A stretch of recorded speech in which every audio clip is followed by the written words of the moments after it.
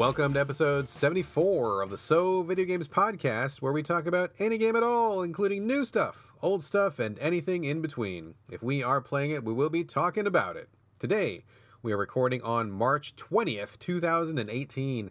My name is Brad Galloway. I am the editor of GameCritics.com, and I am 50% of this here show. With me, as always, Corey Motley, staff writer at Game Critics. How you doing, Corey?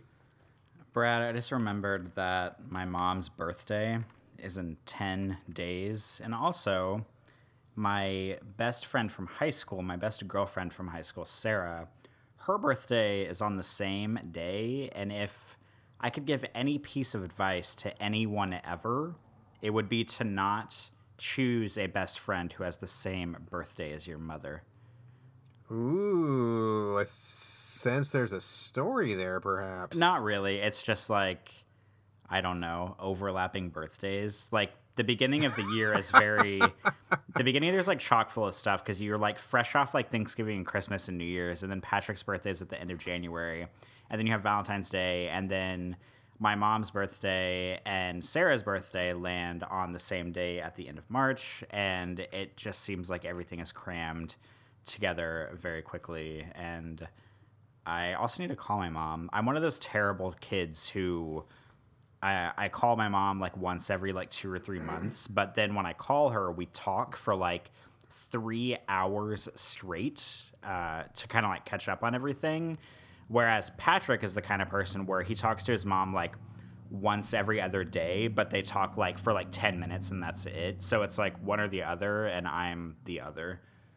There's actually a third option, which is don't talk to your mom at all, which is the option that I do. It really depends on how your relationship with your parents goes, so I can guarantee you there's at least one more option there that we have not discussed.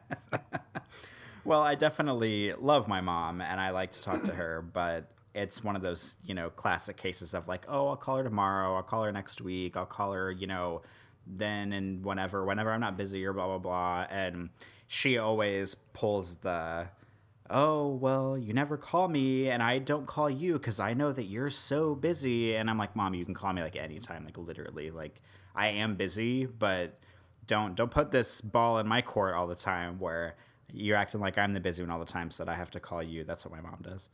Well, it's all about how much you love her, Corey. If you loved her, you'd call. That's really what this is about. I know that means I must not love her because I don't call her, but I swear I do. All right, let's hold on to this. I feel like we should do like some kind of psychological deep dive on this issue. We're gonna hold on to this for maybe next week's banter. All right, folks. After that gruesome look into our personal lives, there, let's get to some games-oriented content. But first, just a quick reminder that if you are the kind of listener who enjoys that kind of stuff, if you enjoy hearing about Corey's mom, and I guess my mom also, not much, but. If you want to hear this non-games chat and our various misadventures, you can catch our banter segment after the ending music plays at the end of every show. Just keep listening past the close, and you can catch up with what we've been doing when we are not in front of our consoles. But now, let's get right to what you ostensibly came for, the games chat. Corey Motley, you played Florence, which is on iOS? It is on iOS. Tell us all about it, sir. What's up with Flow? Flow. Okay, so Florence. Here we go. Florence is an iOS game that came out, I don't know, like a month or two ago. And it's kind of one of those indie games where it really came out of nowhere, but all of a sudden for like a solid week, everybody on Twitter is like, oh my God, I just played Florence. It's so good. Yes, it's so like, yes, am I right? Yeah. Totally. It was all over my feed for like 3 days solid. And I'm like, oh my God, what is going on? Yeah, it's just so weird sometimes how indie games like this just totally come out of nowhere and they're like hot shit for a minute and then they just disappear off the face of the earth.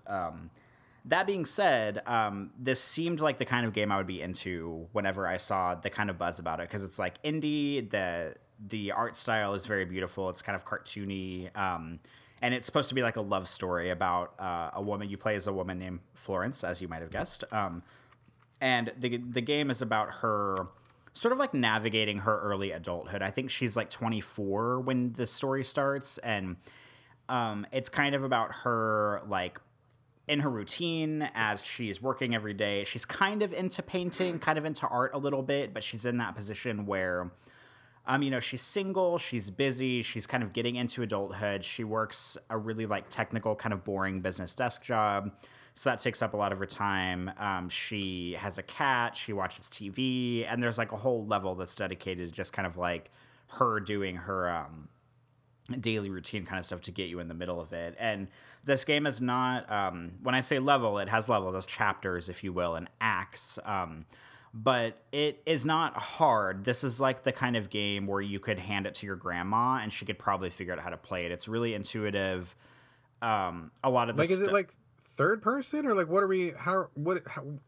is it exactly? I'm trying to imagine it in my head, but it's like, technically it's third person. It's kind of like, so here we go. The very start of the game, it's kind of like a comic strip kind of panel. Like the panel comes up and it's her in bed.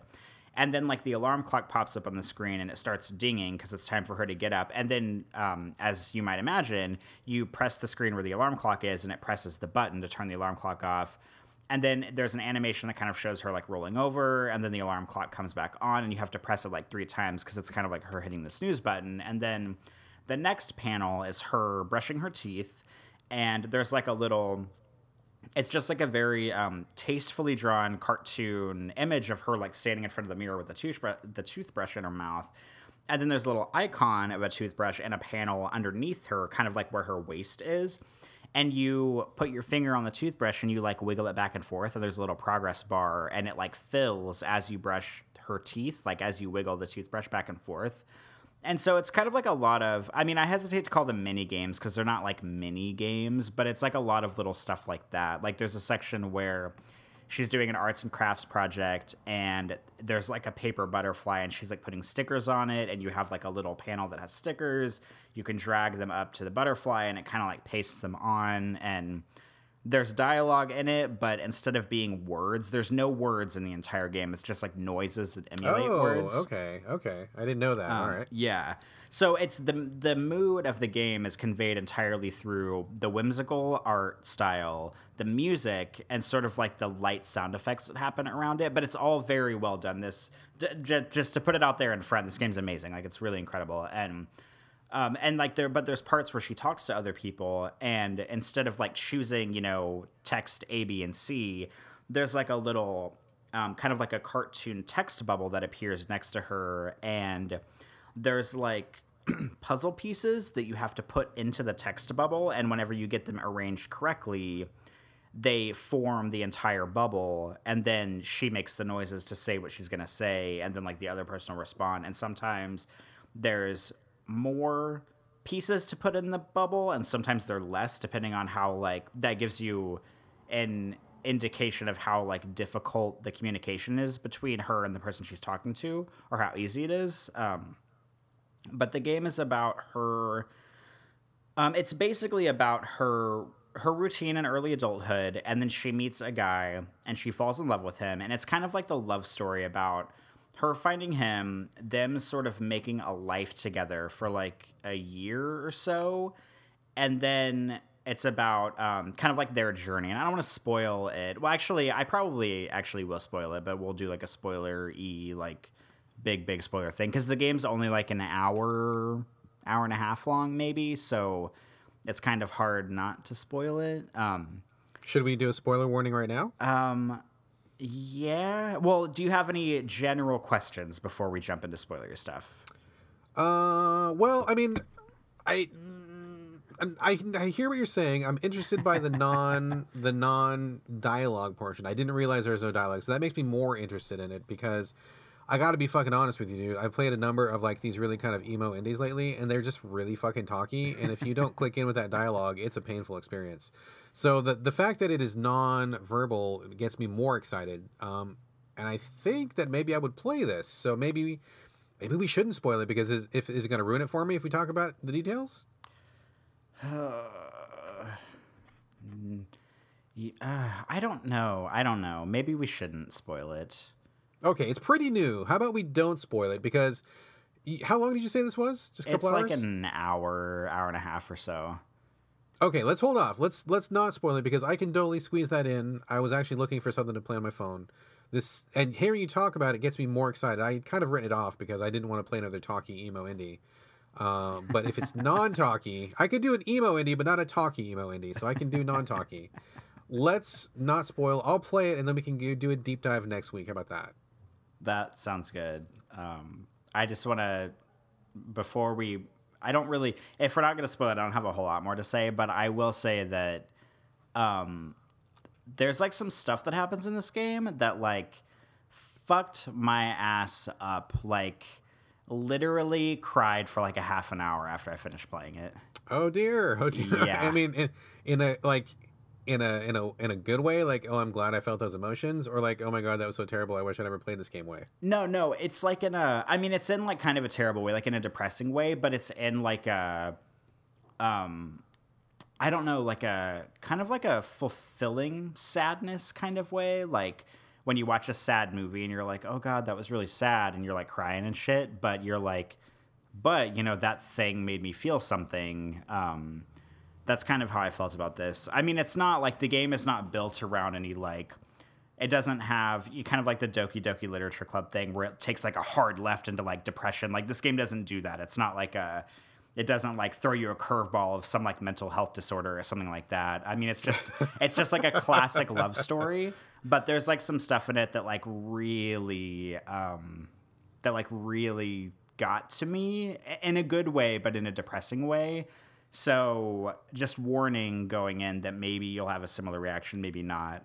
But there's like definitely some stuff in here that I was like, oh my God. Like I was like holding my phone and there were like tears streaming down my face as I was trying to play the game. So, and I just finished it like 2 hours ago. So I'm fresh off like this game, like really doing a number on me. But really, really incredible. Really warm, really frank, sincere, whimsical, beautiful, emotional, fulfilling. Like, I haven't been keeping a list. I say I do this every year where I keep a list of the games I played and the games I've completed and rank them as I play them. And for some reason, even though we're toward the end of March, I have not been doing that this year. So I need to like rack my brain on what all I've played. Motley. I know. Corey Motley. I think most of it is because I've been playing like last year's games so far this year, and I don't count those because they're last year's games. But I mean, right now, this could very well be the number one game I've played this year. Wow. Okay. So I literally just bought it while we were talking here. $2.99, and it's kind of cartoony. It's got a little icon of a girl with her hair kind of blowing in the wind or something like that. Mm-hmm. Okay. All right. Got it. Let's not talk about it anymore. Let's hold off. I'll play it. If it's only an hour, I can definitely squeeze an hour in somewhere, and we'll talk about it in greater detail next week. But if you're saying one of the best so far, that sounds like pretty high praise. And $3 is honestly not a lot to invest. So I think that sounds like a pretty solid recommendation. Yes? Yes, and definitely try to play it. I made the mistake of doing this, and it wasn't the end of the world, but try to play it all in one sitting. And if you can, put headphones on with it, or at least turn like the volume on your phone up on it, because the music and like the sound effects are really like endearing to the story progression. Is it vital? Because I usually play in places where I don't have sound on because I'm listening for something. Is it necessary, or can I get by without it? You can get by without it, but I would highly recommend that you play it in a place where you will not be distracted in any way, and a place where you can use the audio on it. I mean, it's not the end of the world if you can't hear it, but because the game doesn't have any dialogue and a lot of it is like driven from the like emotional value of the music and the sound effects in it, I would recommend playing it if you can, like in one sitting with the sound up. Hopefully not like in the checkout line at the grocery store or, you know, something like that. But I know you have a really busy life though, and I know that your job probably has like moments of like intense work and then some downtime. But if you can play it with the sound up or with headphones, that's the way I would recommend it. But it's not the end of the world if you can't. Okay, so noted. I'm downloading it now. I will keep that in mind. I will try to, if I play it like right before bedtime, I could probably manage that. So we shall see. Let's talk about it in detail next week. I will definitely get it done before then, and we will do our spoilery section then. Sound good? Yay. And maybe I should try to play Old Man's Journey this week, because I feel like these two games will tie together very well, and then like I can revisit that for you, and then you can revisit Florence with me on next week's show. That would be a perfect idea because Old Man's Journey is not that long, especially if you don't get stuck in the puzzles, and you can play it in a really quick couple sessions. And from what you're telling me, that I think you're probably correct. This sounds like a pretty good pairing of things to discuss. We can talk about both of those. I would love to talk about both of those in a spoilery sense. So why don't you finish Old Man's Journey? I'll finish Florence, and then we can get into it next week. Yes, I love planning our next show mid-show of recording now.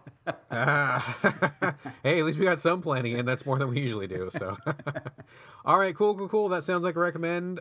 Florence, that's on iOS. I assume it's probably on PC and Android. Do you know? I don't know. I don't. I should. Here we are. So video games doing our research for the show, except for not at all. I know it's on iOS for sure. I would sincerely hope it's on Android, but I'm not positive. I don't know if it's on PC at all. Okay. Well, that's a mystery that we will not solve right now. People listening, you've got the internet, Google it, and I don't know, find out for yourself, I suppose. Apologies, but we don't do jack shit research. You know that. Do not look to us for any kind of factual information. That's not what we're about. So, all right, let's move on real quickly. Okay, good. Kind of a weird topic for me. I've got kind of a triple play of games, and I have 3 because I didn't really dive too deeply into any of them, which will become apparent why in a moment. But Corey, you remember that a while ago we had talked about maybe playing some Elder Scrolls Online because the PR person wanted us to talk about it. Yes, I did, and we never. I never followed up with my reason as to why I never played it, but we did talk about it off the show, which was hilarious. So I'm interested. Should I tell my brief story about why I haven't played it? I would love to hear a brief story about why I haven't played it. Okay, so we talked about Elder Scrolls like 3 or 4 weeks ago, and as you might recall, if you listened to the show, I was not super pumped about playing it at all because I'm not really into Elder Scrolls, nor am I into like MMOs or MMORPGs or anything like that. But a PR person gave us codes, and I was, ready to bite the bullet and to try it and play it. So that way maybe Brad and I could play together. Maybe I would find a joy in this game that I wasn't particularly interested in. So the PR person gave us Xbox One codes, and I have an Xbox One.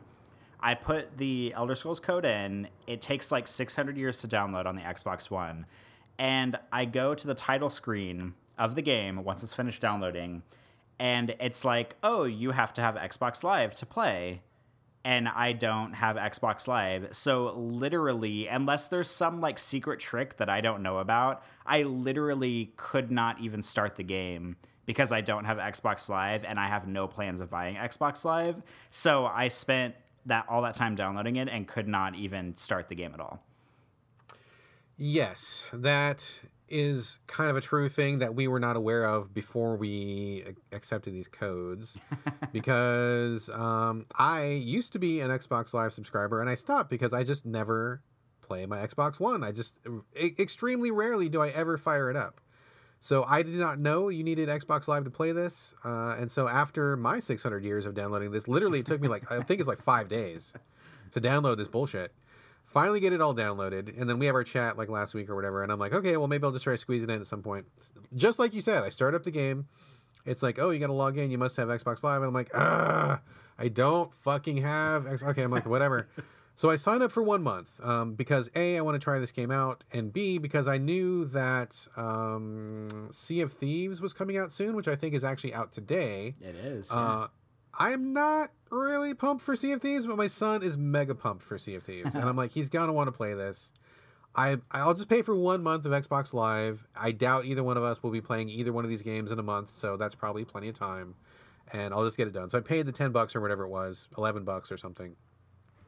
Joined back up to Xbox Live for 1 month. I got to say, just a side note, when you sign up for Xbox Live, and I just signed up for 1 month, it does the auto renewal thing by default, right? And I'm like, yeah. Fuck you. I don't want you to fucking auto renew anything. And so you go to auto renew, you go to change it because it tells you, oh, if you want to change it, click on this link and you can change your settings. I'm like, yes, I'm going to do that right now before I forget. Otherwise, I'm going to pay for 9 months of this bullshit before I remember that I'm paying for it.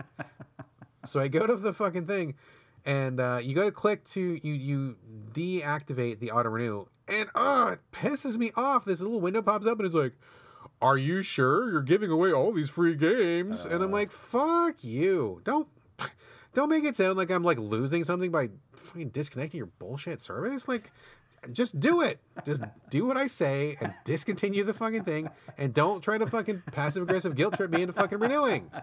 Do not appreciate. Anyway, fuck off, Microsoft. And your games suck anyway. Fuck your games. All your games. I don't care. Fucking lose your stupid, shitty free games you give me. I don't want those games. Anyway, so after that little encounter, I sign up for a month, load up Elder Scrolls Online. So I'm like, okay, I'm going to play this for the show. Going to talk about it. It's going to be great. And I start loading it up. And okay, so you're not the biggest fan of Elder Scrolls Online, or just Elder Scrolls in general.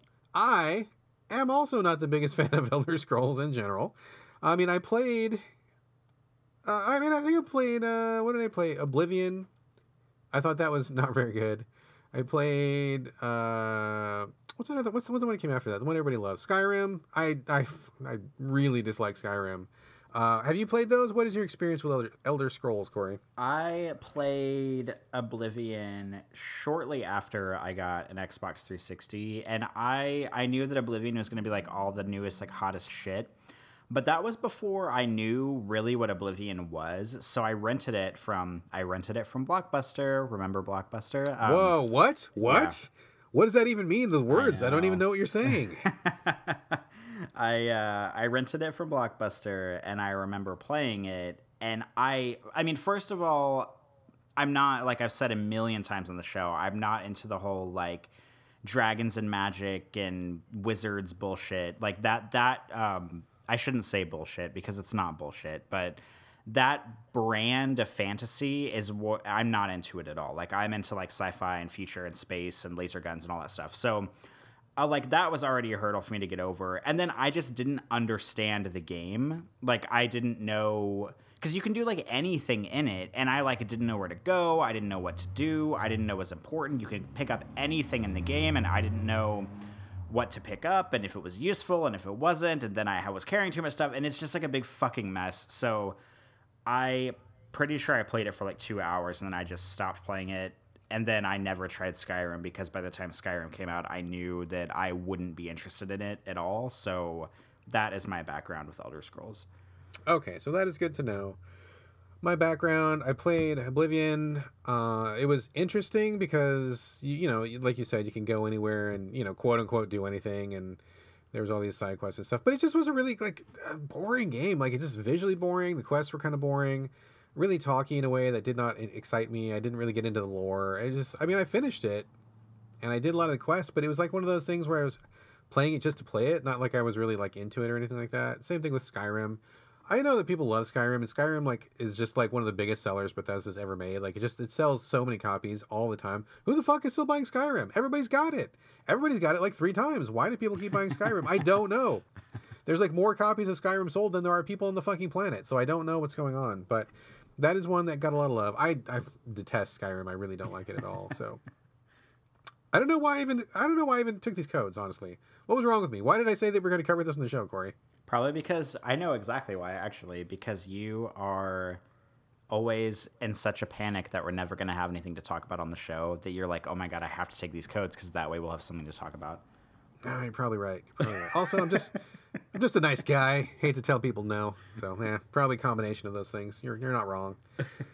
So I start Elder Scrolls Online, and you know, you start out with the character creator, which is always a fun thing in general, and not great. I mean, it doesn't tell you a lot about the beginning, so it's always kind of difficult creating characters. You don't know what you're going to like. Like, what class are you going to like? What race should you be? Like, I mean, I'm not super familiar with this world, so it's not like I already knew.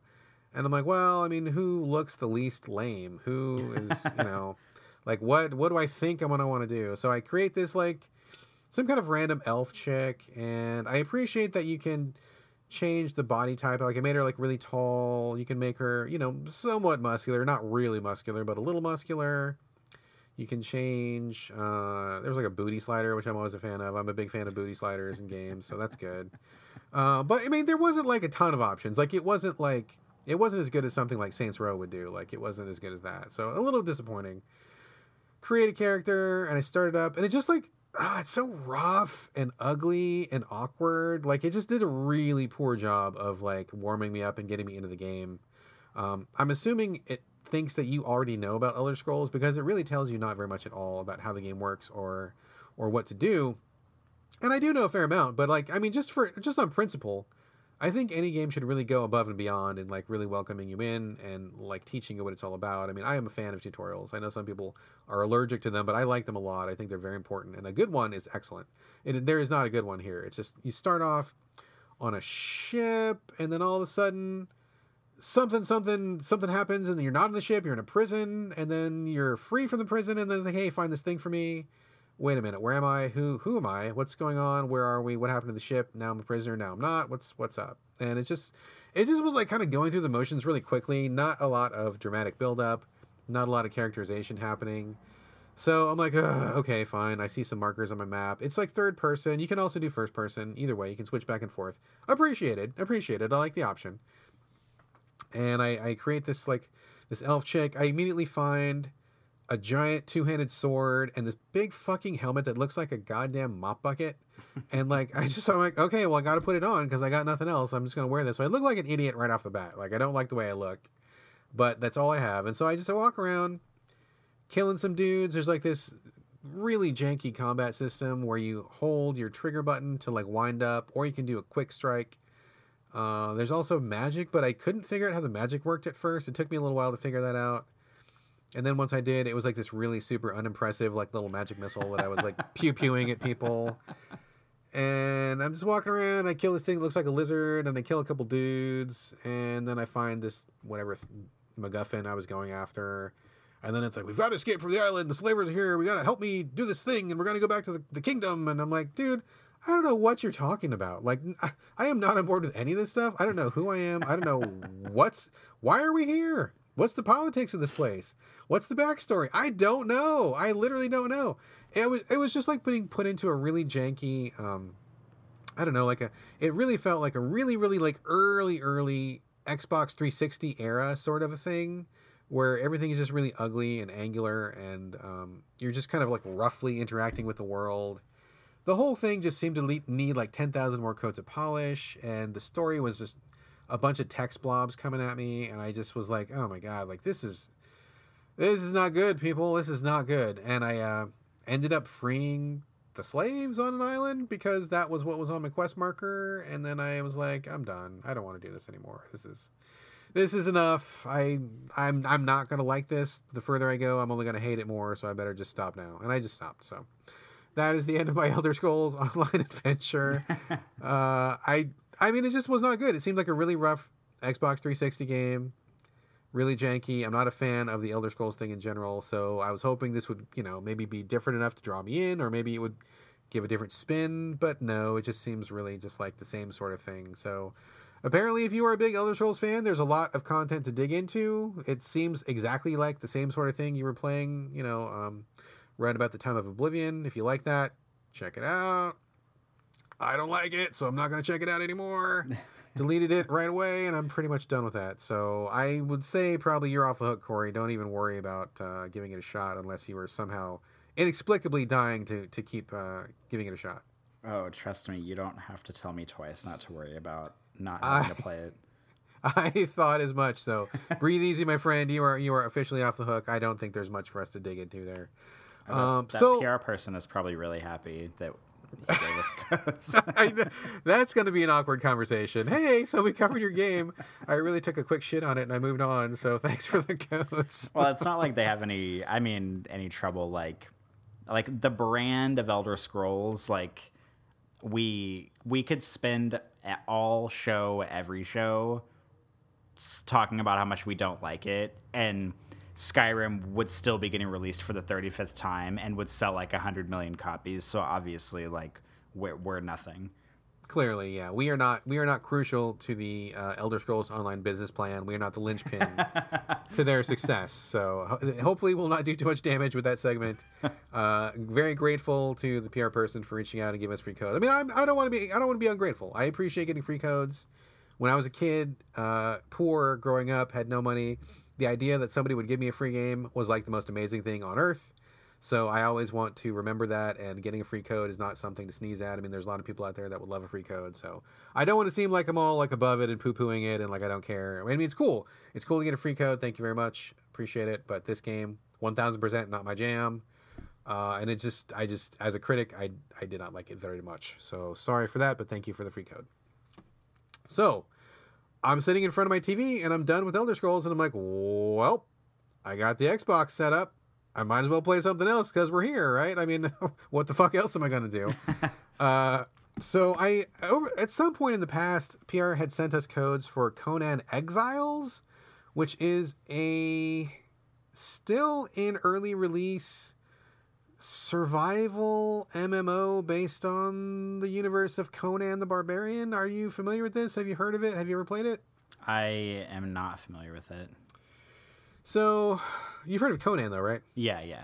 Okay, so I didn't know anything about this. I downloaded it a million years ago. It is updated 10,000 times, but I've never even turned it on. But I'm like, well, Elder Scrolls is a bust. Here's a good time to try Conan. It's kind of another MMO. Maybe it'll be a similar vein. I'll just try it out and I'll talk about it on the show, whatever. So I fire it up. Kind of a cool opening cutscene with a guy who I guess is Conan rescuing some chick who's on a crucifix, and they fight some lizards in the desert together, and they show that you can survive in this world. I mean, it's kind of a cool little cutscene, little Conan action. I'm always up for some of that. And then the game begins. You can choose whether you want nudity or no nudity, and of course, I'm like, yes, give me all the nudity, whatever you've got. I will take 2, please. So you pick. I picked a female character, and she is just topless. You don't get the full meal deal, but you get a topless. Oh my which God. is fine. No breast slider, though, which I thought was weird, because if you're going to go to all the trouble of making nudity in your game and you're going to make it a big feature, why would you not put in breast sliders? That is weird to me. Like, Is she just like fighting with her tits out? totally, man. That is what barbarian chicks do. That's how that goes. You just tits out and you just go for it. That's what happens. So I'm skeptical about this being a good plan of action. oh my God. I love that you said that. That's fucking brilliant, dude. I love that you said that, because that is so correct. Like, if I was a lady in barbarian times fighting, I would probably want to cover up my business. I don't think that I would want my boobs out. So you are more correct than you know, sir. So I make my character. I do a female character because I like 99.9% of the time make a female character anyway. Really weird that there's no breast slider. There's not really even a body slider. Like, you just kind of like do the face and the hair. And it all kind of looks the same. Like, none of the faces really look that different. And none of the hair looks that great. So I'm like, ugh, this is all ugly. Okay, whatever. I mean, it's a problem, though, because if you're going to be spending a lot of time with an MMO like this, or like any game in general, you got to like your character. That's really crucial. If you don't like your character, you're going to be looking at this person that you think looks dumb or that you just don't get into. It's hard to connect with a character like that. I think character creators are really, really valid and important. So seeing one that is done poorly always gives me like the warning sign, like the spider sense starts going off, So I pick a character, start the game. Here is literally what happens. I will give you a play-by-play of what happens. You start the game. You're in the middle of a desert. There is nothing around. You walk forward. There's like a little path of stones. You follow that for like a good 3 or 4 minutes. Nothing going on, just desert and stones. Walking. You get to a place where there's some palm trees. There are some weird looking monsters, and they come and kill you. That's it. That's what happens in Conan Exiles. Do the credits roll at that point? Is it over? Yeah, I finished the game. It was real good. Congratulations. got to the end. I know. Did you platinum the game? All the trophies popped. No, I mean, that's literally what it was. I walked forward. I had no weapons. I had no clothing. I didn't know what the systems were. I encountered a couple monsters that came beelining straight towards me. They beat the shit out of me. I died. And that was literally the end of the game. And I'm like, this is not a good way to start your game.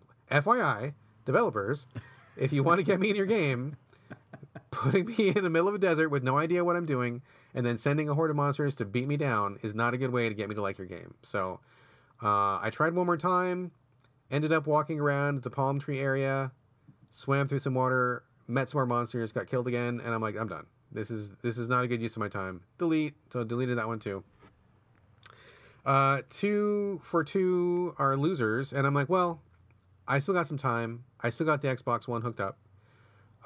We did get a code for Path of Exile a million years ago. Have you heard of Path of Exile? I have not. I've heard about it a few times in pretty positive terms.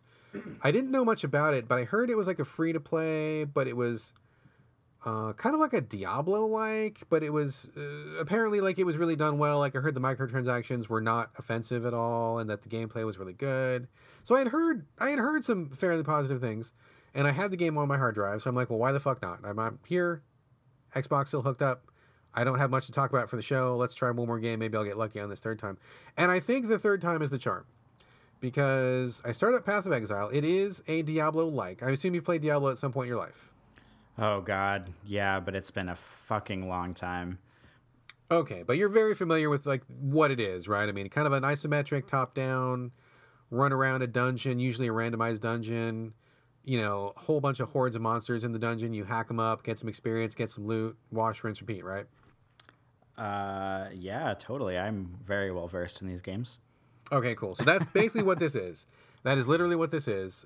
You start the game by picking from, I think, 5 characters. A little bit bummed to see that you cannot create a character. Like, they just have these presets. So it's like the priest is always going to be like a tall white guy. The archer is always going to be like an elf lady. The berserker is always going to be a... Like, you know, like you just... These characters are pre-made. Like, you just choose whatever class you want, but you can't customize like what they look like as a character. So that was kind of like, that doesn't feel very good, but okay, whatever. So I pick the witch, because it's not something I usually do. I usually do like melee heavy, but I'm figuring I'll change it up a little bit, try something new. I don't usually do a magic user, so this will just whatever. We'll see how this goes. So I pick the witch. Game starts out much better than the other 2 games. Like you are given this really short cutscene where like this guy is like, "You're a terrible person. We don't want you here, so we're exiling you and get the fuck out." And then like you wash up on a beach. So at least that makes sense. Like I'm like, okay, I'm exiled. The game's called Path of Exile. They didn't want me there. I'm on a beach. Like it's all connecting so far. So I'm on board so far. You wash up on this beach. There's a couple dead bodies around. You can scavenge some loot. I think I got like a busted sword and some kind of like a, I don't know, leather jerkin or something that you put on. Leather jerkin? Leather jerkin. You know, there's so many ways that could go, but it's actually just something that you wear on your chest. Does this game have a nudity option as well? No, for there's your no leather nudity jerkin? option. No, that's a bummer too. So I start walking around, and at first it seems like a little overwhelming because there's a lot of systems, there's a lot of menus, and the tutorial wasn't really working that well. It was kind of janky. I was trying to click on some buttons, and it didn't seem to like be recognizing my inputs. And I'm like, oh dear, is this going to be 3 for 3? Like, are these all going to be terrible? But I eventually turned off the tutorial because it seemed like it was just glitchy. Like I couldn't figure out what was going on, so I turned it off. Hopefully, relying on my many years of game experience to get me through, which served me true. The loot system is pretty good. It's basically just like Diablo. You pick up stuff when you kill guys, put it on. There's, you know, obviously the stats. There's little slots that you can put gems into. You pick up some gems. The gems have powers. You know, one of them has like a fireball spell. One has a buff spell or something. I mean, it's all pretty par for the course. I mean, if you've ever played a Diablo or a Diablo-like or a Diablo-like, perhaps, it's, you know exactly what you're getting. But the graphics were really solid. It was very nice to look at. Like, it looked like a very good Diablo-like. Controlled well. Very easy to understand what the gameplay loop was because it's something that has been proven to be successful in the past. Gather loot, equip better loot, kill more stuff, get better loot, wash, rinse, repeat. But it was just all really well done. And the systems seem pretty good. There's a lot of like stat ups you can do, a lot of leveling up you can do. It seemed like the variety in gear from what I saw was pretty good. I was getting the feeling like this was probably like a pretty big game. I got to the first hub town and there was like a lot of other people, actual players who were in the town, which surprised me. I wasn't expecting to see that, but you can trade with them if you want to. Otherwise, just ignore them and they don't really interact with you in any way.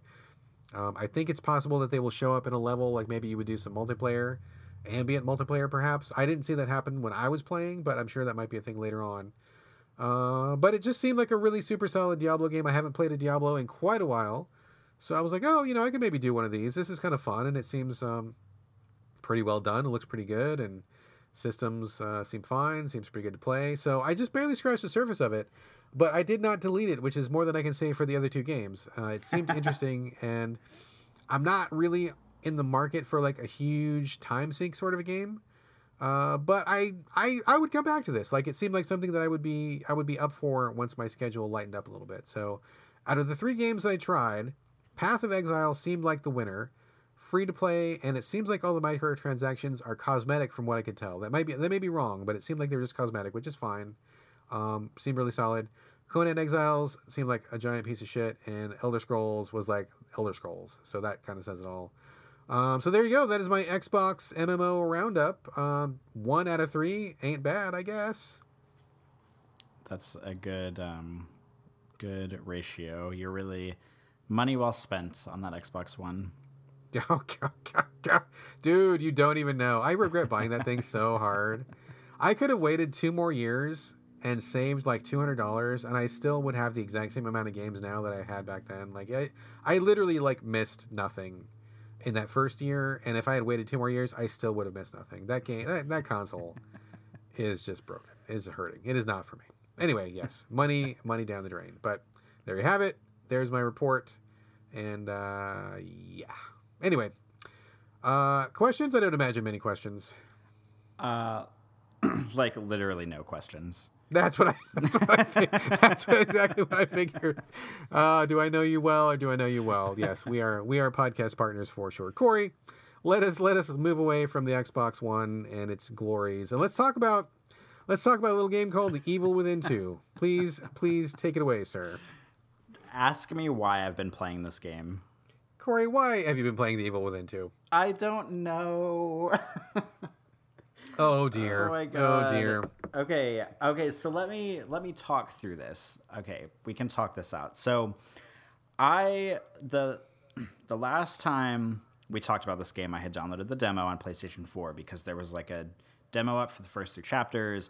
I played like 2.5 of the chapters, and then we talked about it on the show, and I said, you didn't like it, right? I didn't like it. I know. That's the thing. I didn't like it.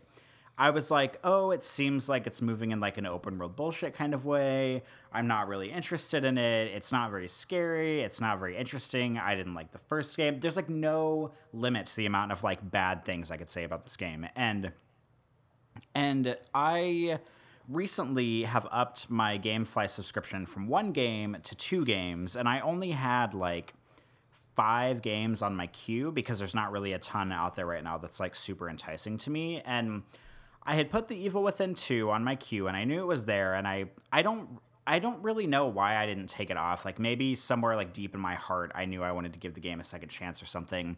But I saw on social media that Bethesda had patched in a first-person mode for the game, and this was not in the demo whenever I tried it. It basically, as you might imagine, it lets you play like most of the game in first person, and you can switch back and forth between first and third person in the options menu, so it's not like something you're totally locked into. And I thought, okay, well, like maybe like I don't really have a lot else to play. I'll let GameFly send it to me. I'll try it in first person mode. Maybe it'll feel like more like Condemned or something like that. Like maybe it'll give it more of like a tighter, scarier focus, because The Evil Within as it stands is not a scary game. It rarely scares me. And so I got it. I tried the first person mode, and it was worse than the third person mode. I was waiting for you to say, oh yeah, it actually was pretty good. Yeah. Shows what I know. Yeah, so I mean, I gave it a shot, and so like I played it for like about a half an hour in first person mode, and I was like, like it just doesn't feel right in first person. It feels really clunky. Obviously, your field of view is way more limited, and this is the kind of game where, like, you kind of need more spatial awareness. Like, you don't need it, but it's, like, obviously helpful to have. And there's, like, you can, like, stealth around and, like, hide in bushes, and whenever you're hiding in bushes and it's first person, you can't fucking see anything because you're hiding in the bushes. But if you're in third person, you can actually, like, spin the camera around and look around and stuff. So But something weird happened where, like, I put it back in third person, and it was kind of one of those experiences where I was like, okay, I'll just, like, play a little. Like, I don't really have anything else to play. I'll just kind of play it a little bit and kind of feel it out some more. And, I'm bored, and it's here, and I don't have anything pressing. So I started playing it more, and I want to be clear that I did not come to like this game because I still think that The Evil Within 2 is pretty stupid. Like, the story is so awful, and the writing is so bad, and like the whole, just like everything that has to do with story bits, with voice acting, with like the pacing of the story, it's just so terrible. The only thing that I can say that this game has a one-up on the first game of is that this game at least makes more sense and it's more coherent in its story focus and in its structure, whereas the first one was just like, at the drop of a hat, you could be in a completely different environment, doing a completely different thing, you know, with completely different monsters, and none of it linked together in a way where you couldn't tell how far you'd come in the game and how much further you had to go, and like when there was going to be like a main boss or something. But the second one, because it kind of has like a slightly open world nature, you get more of a feel of like where the story's going, but the story is still absolutely garbage. But what happened was I died at a certain point, and I was like, you know, I'll turn the difficulty down to casual because it has like 3 difficulty settings. I was playing on medium. I turned it down to casual. And then it turned into an experience where the game became so easy and so accommodating that I just kept playing it because I wasn't dying and I wasn't getting frustrated about the combat or about the enemy experiences. And most of the enemies that I encounter would die within like 2 or 3 shots, like out of the pistol, and it would be like 2 if it were headshots, and 3 if I hit, you know, somewhere else in the body. And I had a lot of ammo. The game, whenever you're playing on casual, at least, if you even make like the slightest like look around to find ammo and resources, there's resources everywhere. So it's not like particularly difficult to get through. And that's, like, as sad as it sounds, that's honestly, like, what fueled... Because I played the whole thing. I ended up finishing it, I think, last night. You finished the whole thing? I played the whole thing. Oh, my God.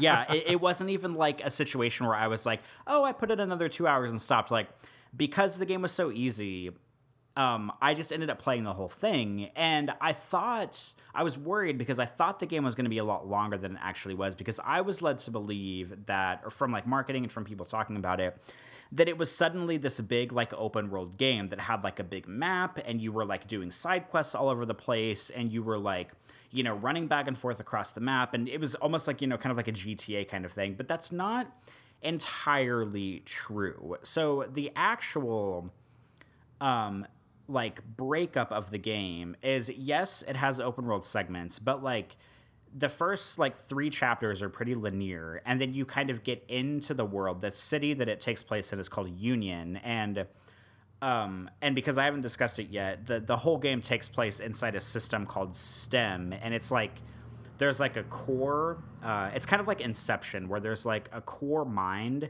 and then everyone kind of like jacks into that person's mind, and the whole game takes place basically like in this like imaginary world that's built on the core of like the main specimen's mind. So you play in this town called Union that's in, like, you know, La La Land, and you have like an open world segment, but it's not very big. It's like a few city blocks. There's like 2 safe houses, and you have like a few mission objectives in that area, and maybe like 1 major side quest. And then once you get through a few chapters in that area, you move through, like, it's called the Marrow, and it's kind of like a subway system. And it kind of, once you move through it, it kind of teleports you to a different open world segment of the city, which is about the same size. It's not very big. It's a few city blocks. You have, like, a handful of objectives, and maybe like another 1 or 2 side quests. And then after that, it kind of starts getting into more linear territory. So I thought it was going to be like one giant map, all this bullshit side quest stuff to do, and like all these quests that are strung together over this map. But really, it's just like kind of 2 like city hub areas in a way. And then like some linear areas stringing them together, and then like linear areas that take you out of the game. So that was actually kind of a pleasant surprise to me, because I didn't want to deal with open world bullshit. And it's actually like put together pretty tightly so that it never feels like you have to run around for like 30 minutes just to get from objective to objective. And the other thing that I like about it is the first game had a stealth system where there's like a sneak button where you kind of crouch and do the slow walk, and you could sneak if you could sneak up behind enemies, you could do like a stealth kill with your knife on them. And in the first game, it kind of took me by surprise because the stealth kill like isn't really that valuable, because most of the time when you're fighting enemies, they like either ambush you or you're in kind of like an intense enemy situation. It's rare that you're in a situation where like you kind of like have a big map in front of you and you can like walk around and like really plan out the way you stealth kill things. But in The Evil Within 2, the stealth mechanics are actually kind of competent. Like, because the world is open, you can really kind of plan your route around like how you want to get the enemies, or you can avoid them altogether if you want. Or you of course you could shoot them and just like go guns blazing, and if you want to do it that way. But it gives you like a nice, it gives you options, I guess is what I'm trying to say. Like almost, dare I say it, almost in like a Deus Ex kind of way. And some areas even have like multiple paths to get to places, which I thought was surprising. So like this game, the level design is a little bit more sophisticated than I thought it was going to be, which really surprised me. And the fact that the stealth mechanics are competent, and you can actually upgrade your stealth mechanics throughout the game to make yourself like quieter, or make yourself like run, or like go faster when you're in like your crouch stealth state and stuff. I came to appreciate that about the game. But all that being said, it only took me about 11 or 12 hours to finish it. So again, I thought it was going to be this big like 30, 40 hour open world game. And I completed, I think, every side quest in it too. Like all the major side quests I did, because I thought there were going to be a lot more of them, but really there's only like one or two main side quests for each like hub of the city. So I finished it in about 12 hours. So, it's not that long. It wasn't nearly as big or as grand as I thought it was going to be. So I don't know, like I don't know if I would recommend this game, because the story is so bad. It's so stupid. And like the concept of the game being in this sort of like mind world, they don't get nearly as creative with it as they could, because it ends up playing like a major poor man's Last of Us. Like it feels very, very similar to Last of Us, but it's like C-team Last of Us. And this is coming from somebody who didn't even like The Last of Us that much. So like there's that as well. But I don't know, like it's kind of like when we were talking about Battlefront 2, like The Evil Within, once I put it on casual mode, it gave me so little friction that I was able to just kind of like keep steady and play through it, and just kind of like kill everything in 2 or 3 hits and play through it and not really have any issues. But if I had stayed on a harder difficulty level and had wanted to like power through it, and would have been dying a lot, or resources would have been more scarce or something like that, I would have given up way sooner. But I don't have a good reason for saying like, oh, I finished it, or oh, I feel a great sense of accomplishment, or oh, I really like this game, because the game is like as mediocre as they come, and it's kind of like designed by committee a lot, and it's not really that fulfilling. But I finished it, so I'm not really sure what that says about me. Interesting. So a couple of thoughts. I'm listening to you talk about it, and I get that it's maybe not your jam, but I think that you and I probably like different things out of this kind of horror experience. You're not like really selling it to me or anything, but like I'm listening to you talk, and I'm like, it sounds kind of okay. Maybe it sounds like a good weekender. Maybe something just to kind of check in on, just to say that you can, just so you can be part of the conversation about it. I've actually seen more than the expected number of people talking about this, and I think maybe the bar was set pretty low, and so maybe people were kind of expecting the worst, and now that it's not the worst, maybe that it's okay.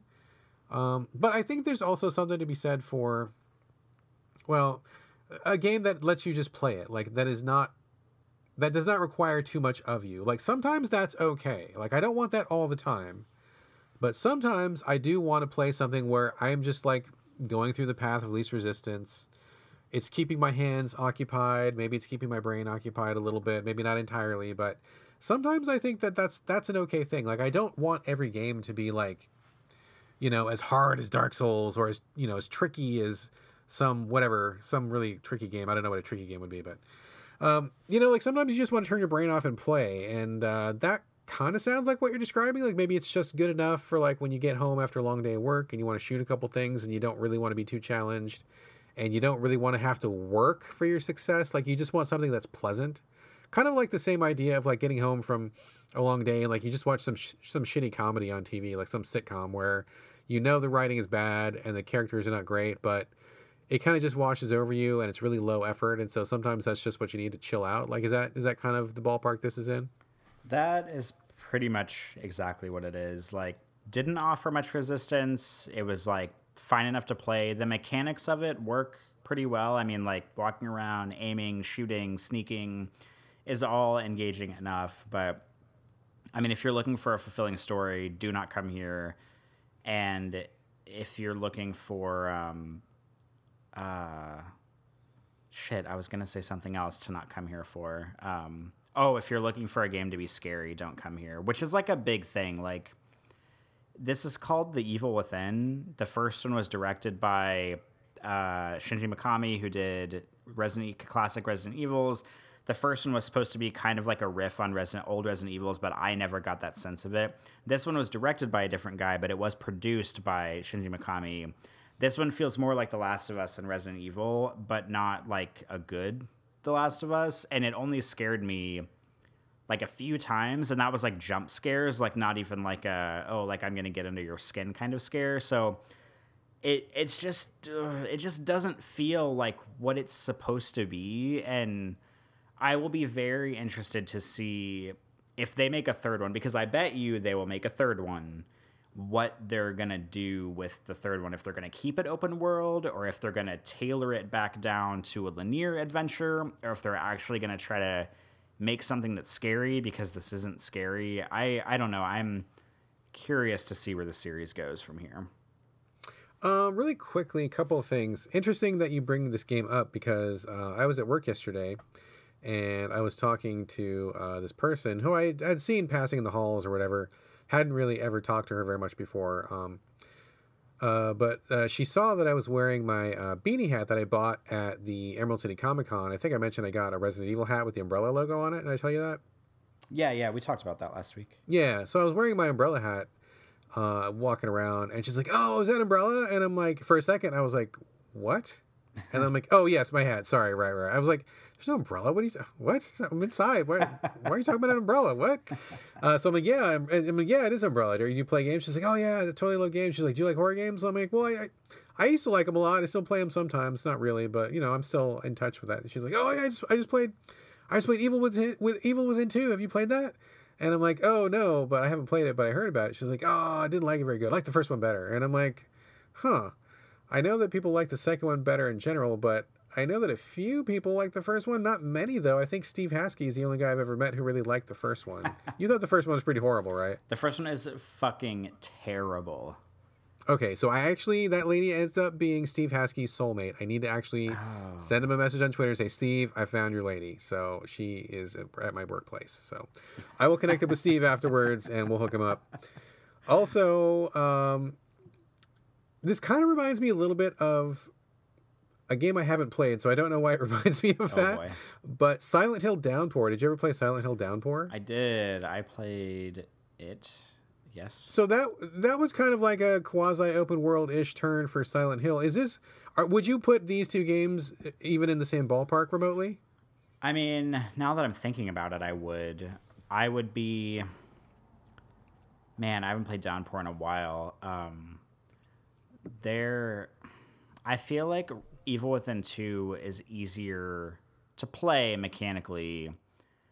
Silent Hill Downpour is a very obvious game, but Silent Hill Downpour also contains, and I don't say this lightly, and I'm not sure that a lot of people would agree with me, but it also contains one of the scariest moments I've ever experienced in a video game before, and The Evil Within is nowhere near that. Interesting. I always kind of wanted to get to Downpour. I know that it didn't really get a great critical reception for a variety of reasons, and I had kind of fallen away from the Silent Hill series by that point. I was a big fan of Silent Hill 1, really liked that a lot. And then, like, as the games went on, I know that Silent Hill 2 is everyone's favorite. Not my favorite. But a lot of love for that one. As the series went on, like I just liked it less and less and less. But I ended up liking the oddballs. I really liked Silent Hill. It was Book of Memories. Is that the one that was on like Vita? Do you know that one? Oh, that was like the fighting game or whatever, like the It was arena, whatever. it was What like was yeah, it? it was like a top down kind of like a Diablo style, and it was like a Silent Hill game. People trashed that one. I thought it was actually pretty good. I really enjoyed that one quite a bit. And so I thought, oh, maybe Downpour will be another one of those oddballs where the mainstream Silent Hill fans don't like it because it's not Silent Hill 2. And spoilers, there can only be one Silent Hill 2, and that's not it. But I never got around to it. I ended up picking it up on 360. Is that where you played it, or where did you play it on? Do you remember? I played it on 360. Yeah. Okay, so maybe I will dig that up. I have it in my my backlog. Hearing you talk about Evil Within, Jesus Christ, I can't. Why am I in a podcast? I can't talk. Why? What am I doing here? Maybe hearing you talk about the Evil Within 2 is making me think, oh, maybe I should fire up Downpour and give that a go, because I never tried it. But all right, cool. Well, interesting. Maybe I will remember Evil Within 2 when I need a game to de-stress me that doesn't challenge me too much and just lets me play it and just, the path of least resistance is an appealing path sometimes. So I can't entirely discount it. All right. Any final thoughts? I don't think so. I'm sure there's something out there I haven't touched on, but I've forgotten it already, so we can move on. All right, cool. Let's move on. Only one more game to talk about before we wrap the show.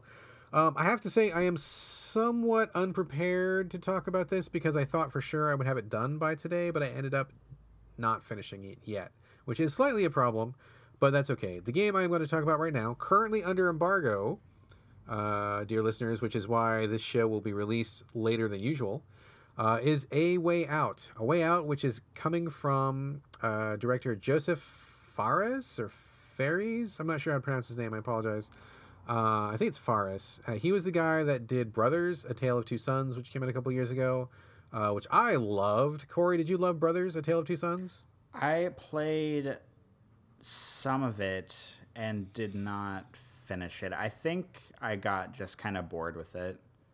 Okay, so did not love it. I will put you in the did not love category, but I loved it quite a bit. I thought it was very, very good. One of my favorite games of that year, so I was very interested to see what that director would do next. This is his next project. A Way Out is a little bit of a departure, but there is definitely still some shared DNA.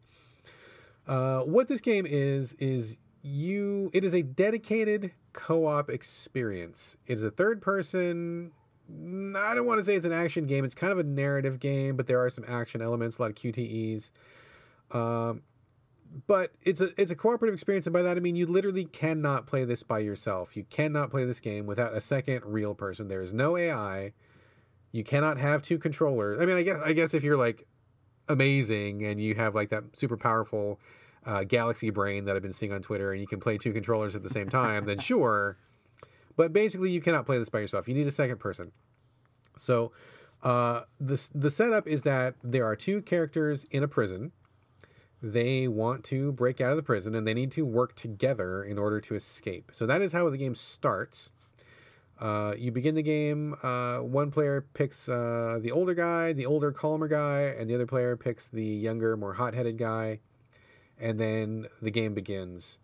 One thing that's interesting to note is that I think the developers were very smart when they launched this. They knew that you could not play this without a second person. That is basically impossible. So that is not a gimmick to sell two copies of every game. Instead, what they have done is they have enabled a split screen mode. So if you buy one copy and you have a friend in real life, which not everybody does, I don't want to don't want to make any of you feel bad. I know some people don't have friends. That's fine. If you have a friend in real life, you can play split screen co-op on a couch, which is great. I have played most of the game that way. Also, as of today, the servers are going live. They have not been live prior to today, so I haven't been able to try this out. But if you play this game, by the time you listen to this podcast, every copy of the game comes with like a code or some kind of a trigger somehow. PR was a little bit vague on how this works, but basically one person buys the game, and then you get to pick a friend who can download that game on their console and play with you, and they don't have to pay anything. So it's basically like you get to have a friend come join you for free. That second person does not need to buy the game, and then you can just have a buddy playing remotely over PSN or Xbox Live or whatever, and they can go along with you, because that was smart. I think that if they had put this game out and required 2 people to play and then required the second person to buy a copy, they would be fucking dead in the water, because no one would ever play it. No one would know if it was good. No one would recommend it. Really brilliant move. I applaud them for doing that. I think that was very smart. So I have not tried the friend download code thing yet because it was not live, but I have been playing split screen so far. So me and the wife have been playing this, and it's been interesting. It's been an interesting experience. Before I get into the meat of this, any quick questions? I don't think so. I am on board so far. Okay, so I am interested in the idea of dedicated co-op. I know that in the past on the show, and maybe some dear listeners will email me and remind me, that I have often said that if your game requires other people to be fun, then it is not a good game. And I think that is true when it comes to the traditional design of a single-player experience where they add like this tacked-on multiplayer mode. Like if the multiplayer mode is only fun because it has a friend in it, it's not a good design. Like the game has to be fun on its own. But this is a kind of a different thing, because it is one of the very few games I've played where it is absolutely intended to be a co-op experience. That is what it is. And so that is kind of a different category, and I give it a pass for that.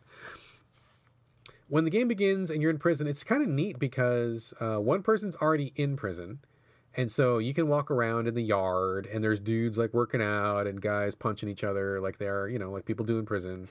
And you see this bus show up and the other player is on the bus. And so like, the player on the bus can only see the inside of the bus and look out the windows, whereas the person who's in the prison sees like this totally different view. They're up in the yard, they're looking through the gate, they're seeing the bus approach, they're seeing the bus park, the prisoners are getting out. And then at that point, you can like kind of look at each other and be like, oh yeah, there you are.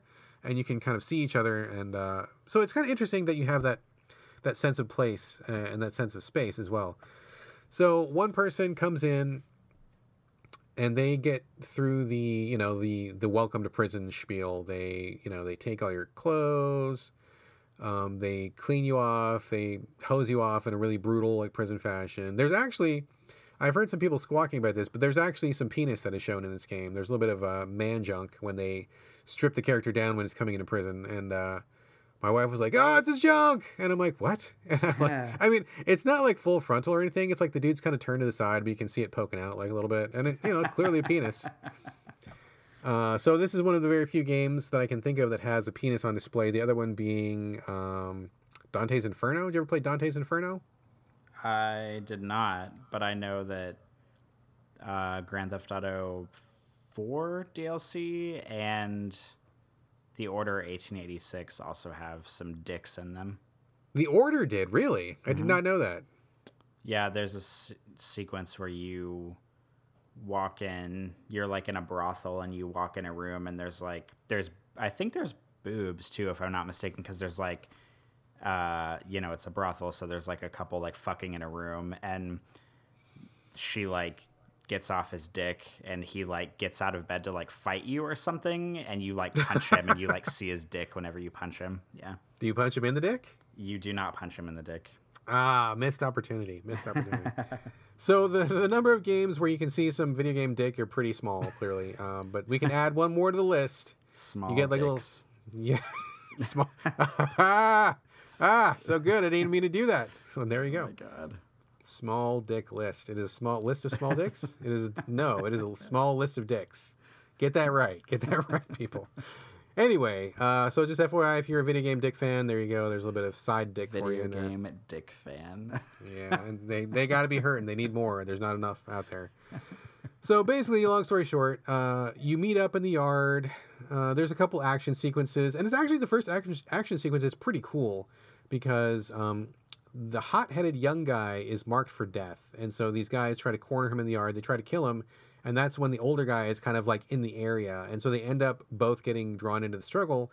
And it's this really neat quick time event where one guy's punching, defending himself. It's like, punch, punch, block. And then the camera kind of pans around and it shows the other guy. And so like it really quickly back and forth goes between the two live players. So you got to kind of really be paying attention where the person who is currently fighting is doing the quick time event, but then it's going to really rapidly switch to the person who's off, so they got to be paying attention. They can jump in, do their piece, it switches back and forth, and it kind of rotates. It's pretty exciting, cool little sequence, pretty well done. And after you get past that, kind of make friends and such. To talk about the story for a little bit. So, full disclosure, have not finished this game, so I don't know how it turns out. I don't know if it ends up being a very good story, but what I've seen so far, kind of sketchy. I mean, it's not bad, but the interesting thing is that if you will recall with Brothers, A Tale of Two Sons, there was no dialogue in that game. The people kind of did those little mumbly sounds when, like the Sims talk or something, where they just kind of go, "Rah, rah, rah, rah, rah," and there's not really a lot of discussion. And I think that really worked in its favor because as a fantasy game, like you were really drawn into the visuals. The non-verbal communication was really what sold it. The characters were very expressive, and so it was very easy to follow the story. And the other positive aspect of that is that when you don't have dialogue, you don't have to worry about the dialogue being bad because there is no dialogue, right? So all you got to do is nail the visuals. And that shows why that is a good thing because in this game, which is fully voiced and has a complete script, the script is not great. I mean, it seems like a very tropey, very predictable prison kind of breakout thing. Like literally if I asked you, Corey, to write me some dialogue about two guys in prison, like pretty much everything that you would write would be what they have in the game. Like it's very by the numbers, very expected. Everybody's acting kind of tough and leave me the fuck alone. I don't care about your shit. Mind your own business. Fuck you, pigs, and that kind of thing. Like it's very no real surprises. I mean, it's a prison game. You literally get a prison game. That's what it is. Also, in terms of them escaping, so like you might think that the entire game is about them escaping from prison. Not the case. It actually is not very long before they get out of prison. And I'm assuming this is not much of a spoiler for people. Maybe we should put a spoiler warning up because I don't know. You think it's a spoiler? You think it seems like a spoiler to you? I don't know. I don't know either because me looking at this game, I'm pretty sure that in trailers they showed them being out of the prison, so I think that's been in the PR materials. I don't think it's really a spoiler to say that they eventually break out of the prison. I think anybody who knew what the game was about would kind of assume they would break out at some point. So maybe quasi spoiler, they break out of the prison at some point. You get out pretty quick actually, and as a matter of fact, it is not really that much work. It's pretty easy to break out of prison, which was kind of surprising. I thought it would be a much bigger part of the game, but you just kind of do these co-op activities, which are just kind of it's kind of shorthand. I kind of wanted it to be harder to break out of prison, to be perfectly frank with you, but it's like one guy's like, oh, we need to steal a file. So you go and one of the players will distract a guard. The other player will go and like steal the file from behind the guard. And then you got the file. And then, later on it's like, oh, we need to chip away at the wall of our cell. So one player will look out the bars of their cell to look up and down the hallway to see when the guards are coming, and the player who is in their cell chipping away at the wall cannot see that. So it's kind of a teamwork thing where the person at the bars is like, oh, a guard's coming, stop chiseling, and then the person inside will stop and they'll hide the file, and then they'll just act nonchalant, and then when the guard leaves they go back, and so one player's keeping watch, one player's chiseling, then they trade. That's kind of cool. Like it's kind of neat. But to be perfectly frank, a lot of the activities you're doing are pretty easy, which I guess is fine because when you're trying to coordinate activities between two people, it can't be that hard because if one person fucks it up, then everybody gets sent back, gets frustrating, you have to do sequences over and over, and that's not a good time. So I get why a lot of these sequences are pretty easy, but at the same time, I did feel like it was like kind of too quick and a little too easy to get out of prison. Like it really felt like really just low effort to get out. There's a couple more sequences where you have to work together. There's one where you are trying to break through a door and each player has to like hit the square button at the exact same time so that both players will like hit the door with their shoulder at the same time. So if you mistime it, the door doesn't break and you got to get the timing exactly right. It's pretty simple stuff like that along those lines. It's not very tough, and if both players are even reasonably good at games, I think you will probably blow through it pretty quickly. On the one hand, fine, because it's it's kind of like a narrative game. On the other hand, I kind of was wanting a little bit more meat on those bones. Things progress, you get out of prison, and then I didn't realize this, but I guess the game is set in like the 70s. I didn't know that until after we got out of prison, but like once you start seeing how people are dressed and like the level of technology that's around, I'm like, oh, I guess we're in the 70s. That's weird because I didn't expect that, but I guess it doesn't really make a difference. It's just like in terms of style, hairstyles, the cars they're driving, the fact that nobody has an iPhone and stuff like that. So you get out, you kind of, you plot some capers, you want to do some more stuff. I don't want to talk about the story anymore because I'll save that for people who play the game. But it kind of continues on in that vein. A bunch of simple kind of cooperative mini games. It's pretty low stakes, pretty easy. Story just rolls right along, and the longer the story goes, the kind of more implausible it becomes because with Brothers, it's fantasy. There was trolls, there were griffins or whatever. I mean, you're kind of going in this weird land of giants. I mean, real world rules don't apply to that, and so you're fine to go along with whatever happens. But in a game like A Way Out, which is, I mean, fairly realistic. I mean, guys in prison, that's a real world thing. People breaking out, doing crimes. I mean, that's all real world stuff. I kind of thought it would be, it would play by the rules a little bit more often. Like, it's very easy to escape from the cops, like ridiculously easy. The pursuit, I mean, I worked at a prison one time back in the day in real life, and we had a prison breakout one time because it was a medium security prison. These guys broke out, and the police response was pretty intense. Like, cops got out there, they did a really, thorough search. Like, those guys got caught like within like 6 hours. Like, it was really fast. And in this game, these guys bust out. They're not exactly the sharpest tools in the shed, and they like go on this like series of misadventures. And I'm like, these guys would be caught in like 5 seconds. Like, the stuff that they're doing is dumb. Like, at one point they go to this farmhouse, which, I mean, a farmhouse, what the hell? But okay. They go to this farmhouse, they distract the people who live in the farmhouse, they go in the garage, and they're like, instead of stealing stuff and running away, they're like, oh, hey, there's a broken down car here. Let's fix the car. And I'm like, what? It's like, I gotta find a wheel, and I gotta find a jack, and I gotta find a battery cable to jump it, and I gotta find some gas. And I'm like, dude, there's no way. Like, we would be caught so hard. Like, we're spending so much time fixing this fucking broken car, and even when we got it, the people who live here are gonna report it being stolen. So, like, there's no way we're gonna get away with this. Like, it's just like a lot of this stuff was like, this is silly. This is really silly. It doesn't make sense.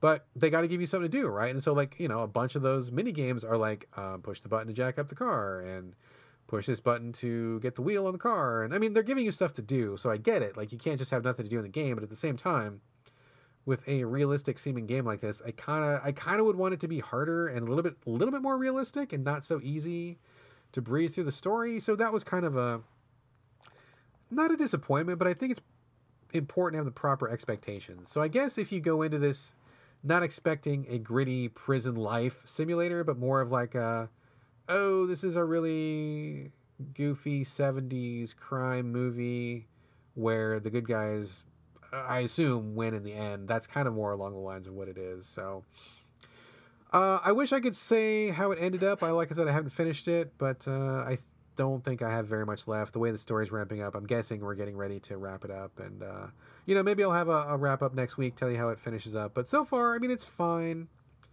It's fun to play with a buddy.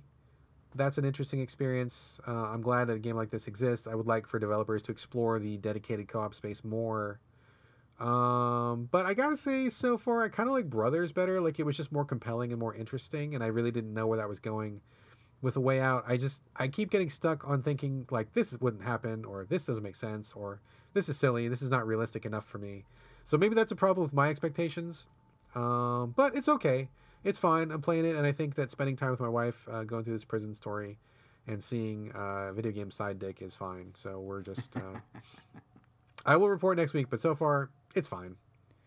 Do you think, like, the sort of like difficulty stakes are so low because they didn't want to like take too big of a risk? Like, it's already risky enough for it to be like co-op only, but if like it were harder, that would have alienated even more of an audience, so they decided to make it like kind of simpler.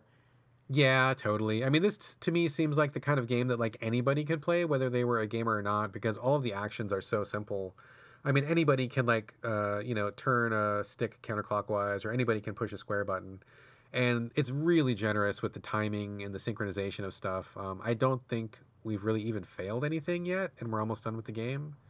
So I think that's very true. I think this is maybe aimed at more of the casual player who wants just like a buddy experience, or a Friday night with a couple of beers experience where you're just having fun with your friends. It's not really like we're going to dig into this game's systems and master it sort of thing. It's just more of a, weekend fun, vaguely cinematic sort of a thing.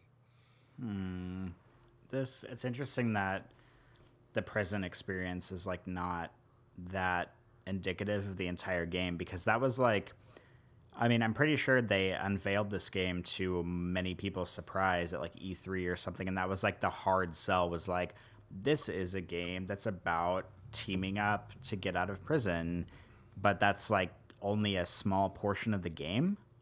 Yeah, you get out of prison real quick. I mean, it's like the first like third of the game, maybe the first quarter of the game, and then you're like out of prison. So it happens really quickly. I mean, kind of like you said, like when they showed it at E3, I was thinking, oh, this is going to be like pretty hardcore. You're in prison. Maybe this would be like inappropriate for kids, something like that, like real grown up stuff. But no, it's pretty tame. In fact, my 8-year-old has been watching it with us. He's been enjoying watching the story unfold. And so, I mean, maybe we're a little more liberal than some other parents would be, but like there really hasn't been anything that I've really objected to so far. Like it's all been pretty, par for the course and not very bloody or nothing too explicit. So it's generic kind of an action movie sort of a vibe. I was pretty interested in this game because it sounded like something I would want to play, but the more you talk about it, the less interested I'm getting in it, which is kind of sad.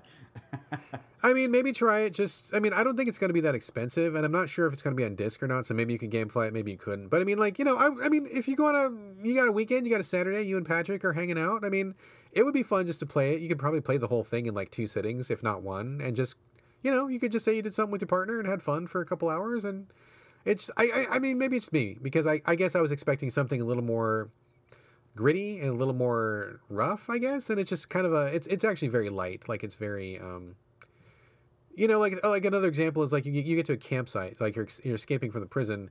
There's a campsite which is abandoned, but the fire is going. There's a knife, and there's like a tent, and it's like who abandons their campsite and like leaves it? Like you just show up, and so it's all done for you. You pick up the knife, you spear a couple salmon, you cook some salmon, and it's like you didn't really have to do anything. Like it was all kind of set up for you. You showed up, you did the quick time event of stabbing the salmon, but that was basically about it. Like, and so you're just kind of just rambling through the countryside doing stuff, and you eventually get to a city. And I mean, it's play it with your partner for a weekend, and be done with it, I guess. So you don't have to like approach the campsite and like hold everyone hostage at knife point, so that way you can take over their campsite. No, I kind of figured something like that would happen, and there are a few points, to be fair to the game, there are a few points where you make a decision where you'll approach a situation. Like, for example, the farmhouse I mentioned, there are people in the farmhouse. The older, wiser guy says, let's make a distraction. The younger guy says, fuck it, let's hold them up. And so you can choose, the partners have to vote which way you go. And to be frank, I have been in unison with my wife the whole time, so we haven't had a disagreement, but I wonder what would happen if you couldn't agree. I don't know if there's a timer or what. I don't know how you'd solve that. I guess you would just eventually have to agree. But yeah, so you can choose different routes. Maybe there is more action and we're just not seeing it because we are choosing the wiser route. So maybe that could be in there. But yeah, so far it's pretty just like, hey, we're rowing a boat.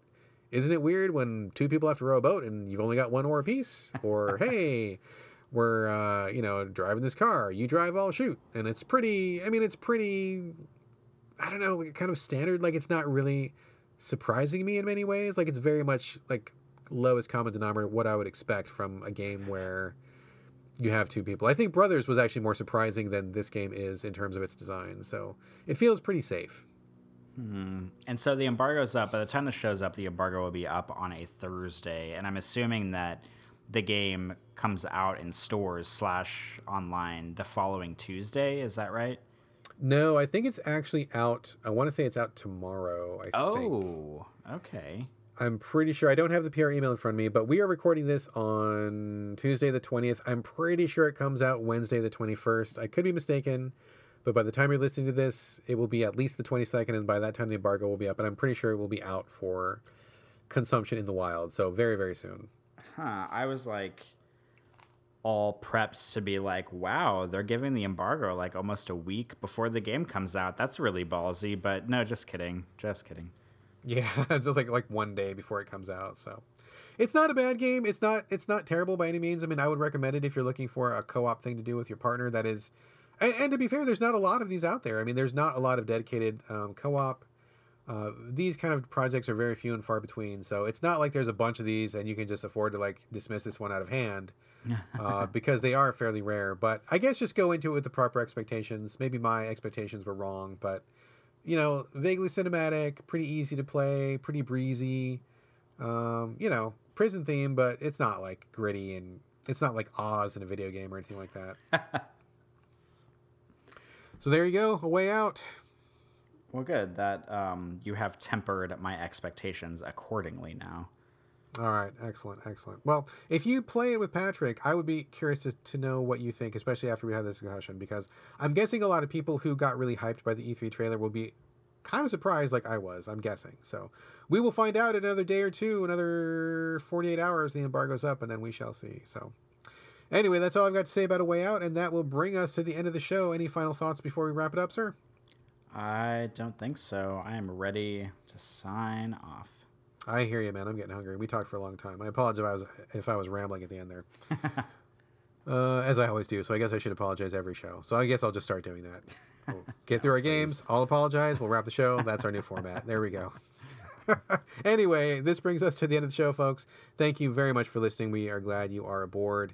Also, remember to stick around after the ending music to hear tonight's banter if you swing that way. Otherwise, feel free to bail, and we will catch you with more Games Chat next week. In the meantime, please remember that you can send us your comments, thoughts, feedback, ideas, anything else you would like to. Also, send us pictures of where you're at. We got a couple more pictures. I would love to see more pictures of where our listeners are at, so keep those coming in.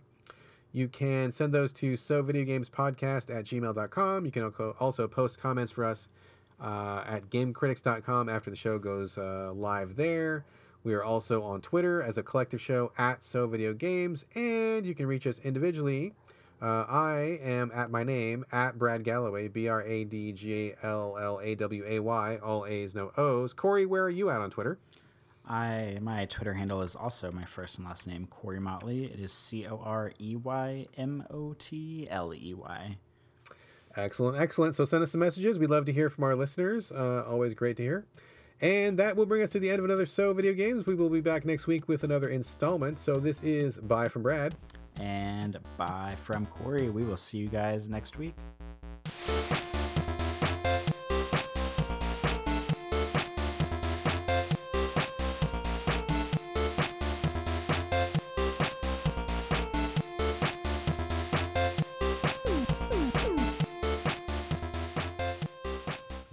Levels still look fine. Testing. As long as my stupid cat will stop meowing, I should be fine. I can't hear him on this end, so it must not be that loud. He does this thing where he just walks around the house and just meows repeatedly, and sometimes the only way to get him to stop is if you can get him to get in your lap. And he was in my lap the whole time we were doing banter, and then I had to get up and pee, so I had to get off my lap, and now he's just walking around meowing again. That sounds like a very cat thing to do. Very cat thing to do. Oh, speaking of which, since you're a cat expert, Corey, I don't know if you saw it going around Twitter this week. What the fuck is a cat blep? I don't even know what that is. I don't have a cat. What the fuck is that? Is that a thing? People kept tweeting about it. I have no clue. What the fuck is it? Oh my god, I wish we would have discussed this for banter. This is so funny. Sorry, I did not even think of it until literally just now because you brought up the cat. Okay, I can't... Explaining this is going to sound like the stupidest thing in the world. So a blep... I can't believe we've been saying that. A blep is whenever... It doesn't have to be a cat, but it's usually cats. Sometimes dogs do it too. Where they're kind of unknowingly sticking their tongue out a little bit. That's called a cat blep because their tongue is out. And it's not out to lick. It's just sort of slightly protruding from their mouths. That is what a blep is. Why do they... Does it make a noise? Why do they call it that? I don't know. It's just a stupid word that people on the internet came up with, and it stuck. Oh, I've literally never heard that. I didn't know what it was. And then people were tweeting this whole, science explains what cat bleps are or whatever. And I'm like, what the fuck is a cat blep? What the hell are you guys even talking about? It's there's this whole other hidden world that I've never been privy to, this entire world of feline shit. And I'm just dude, I did not know none of this was even a thing. So okay. My god. Did you read that article, by the way? What does science say about cat bleps? I have not seen this article. How did I miss it? I do not know because it was all over my fucking Twitter feed. It was cat bleps for days, and I literally had no fucking clue, dude. It's when sometimes, the other fucking... The other fucking thing that, I mean, maybe I'm giving my age away or my tragic unhipness here, but like when people were talking about steamed hams, I'm like, what the fuck are you guys even talking about? Like, do you know what steamed hams is as a meme or whatever? I don't know what that is. Okay, good. I don't feel so bad now because like for like 2 days, nothing but people talking about steamed hams on my fucking timeline. What the fuck are you guys talking about? And I tried to look it up, and it's like, if you don't know what meme it is, like if you haven't experienced that firsthand, it is worthless to look up a meme on the internet because it doesn't explain anything. Like it doesn't explain why it's a thing, doesn't explain what it's about. And like I looked up steamed hams, it was some kind of fucking Simpsons reference, which I mean Simpsons is fine for me, but I'm not like a hardcore Simpsons fan. I haven't watched the entire season. I don't know when it was good and when it was bad or whatever. And apparently it's like a Simpsons thing, and apparently everybody in my timeline is a Simpsons fan, and steamed hams is a thing, and I had no idea what the fuck that was all about. And it was just like, for 2 days, just staring at my Twitter feed, being absolutely confused. Like steamed hams and cat bleps, and I don't even know what language people are fucking talking about. Where am I, or what's going on? No clue, dude. I had not heard of steamed hams, but I'm also not into Simpsons either, so I don't know how those both... I guess maybe that just speaks to the world of memes, how your feed was like assaulted by those, and I did not see them at all. Oh God, it was nothing, like wall to wall. I just felt like the most clueless person in creation. So anyway, feel free to clip this and put it in the show somewhere if you want to. This was kind of funny, but all right, let's go ahead and actually start recording the fucking show. Oh, my God. All right, here we go. For real this time. All right, whenever you're ready. All right, good. Okay, good. All right, so here we are, another Tuesday, another So Video Games, and we are in the time warp since we are recording banter before the show, but this is what people hear last. So again, backwards, forwards, upside down. Who knows what's going on? What's up, dude? What do you want to bant about this week? Anything on your plate? I do. I have a couple of things. One, I have a movie topic that I saw, and then I have a minor, I don't even know what to call it, just like another small topic, I guess. Let's do the small topic first, and then we can talk movies, because I got a movie also. We can like double team the movies. So what's your non-movie topic?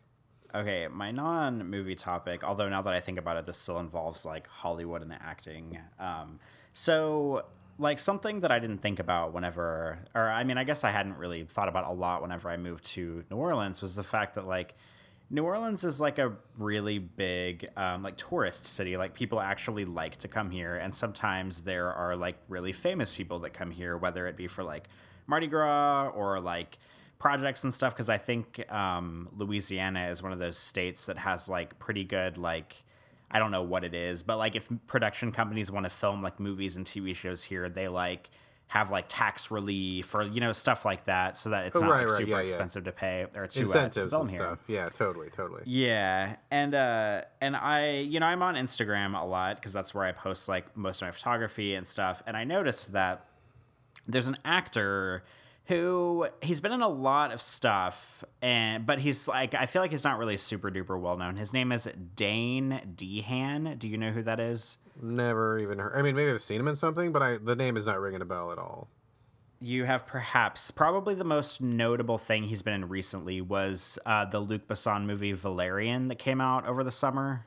I almost saw that, and then I didn't see it, so I probably don't know who we're talking about. But please proceed. Well, he is the lead character in the movie, and he's like 32 years old, even though he perpetually looks like he's about 16 forever and always. And he kind of goes back and forth between doing like pretty like small indie movies that review well, and then like blockbuster movies that tend to like crash and burn at the box office. Like, I don't know what his deal is, but he has some kind of like curse where it seems like every like kind of like high profile movie he does like doesn't really end up making that much money at the box office. And I'm a pretty big fan of his, despite the fact, and I was just thinking about this yesterday, despite the fact that I have only seen like 2 of his movies. I've seen Chronicle, which was his breakout movie in 2012, where he like gets superpowers, and like a group of his friends like discover this like alien artifact, and they get superpowers and stuff. And that was kind of like his breakout role. Oh, and I saw, that was the one where they play like high schoolers that like they like filmed themselves doing superhero stuff because they were stupid teenagers, right?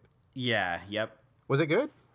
Yeah, it was pretty good. I mean, I saw it a while ago and it didn't like blow me away, but it was definitely pretty good. Especially because it was like for what they did for the budget was particularly impressive because it was like a low budget movie, but they had a lot of pretty good special effects and stuff. Right, right. Okay, I wanted to see that and I never got around to it, but okay, I'm glad that you're bringing it up now. I should watch it. So okay, and what else? What else?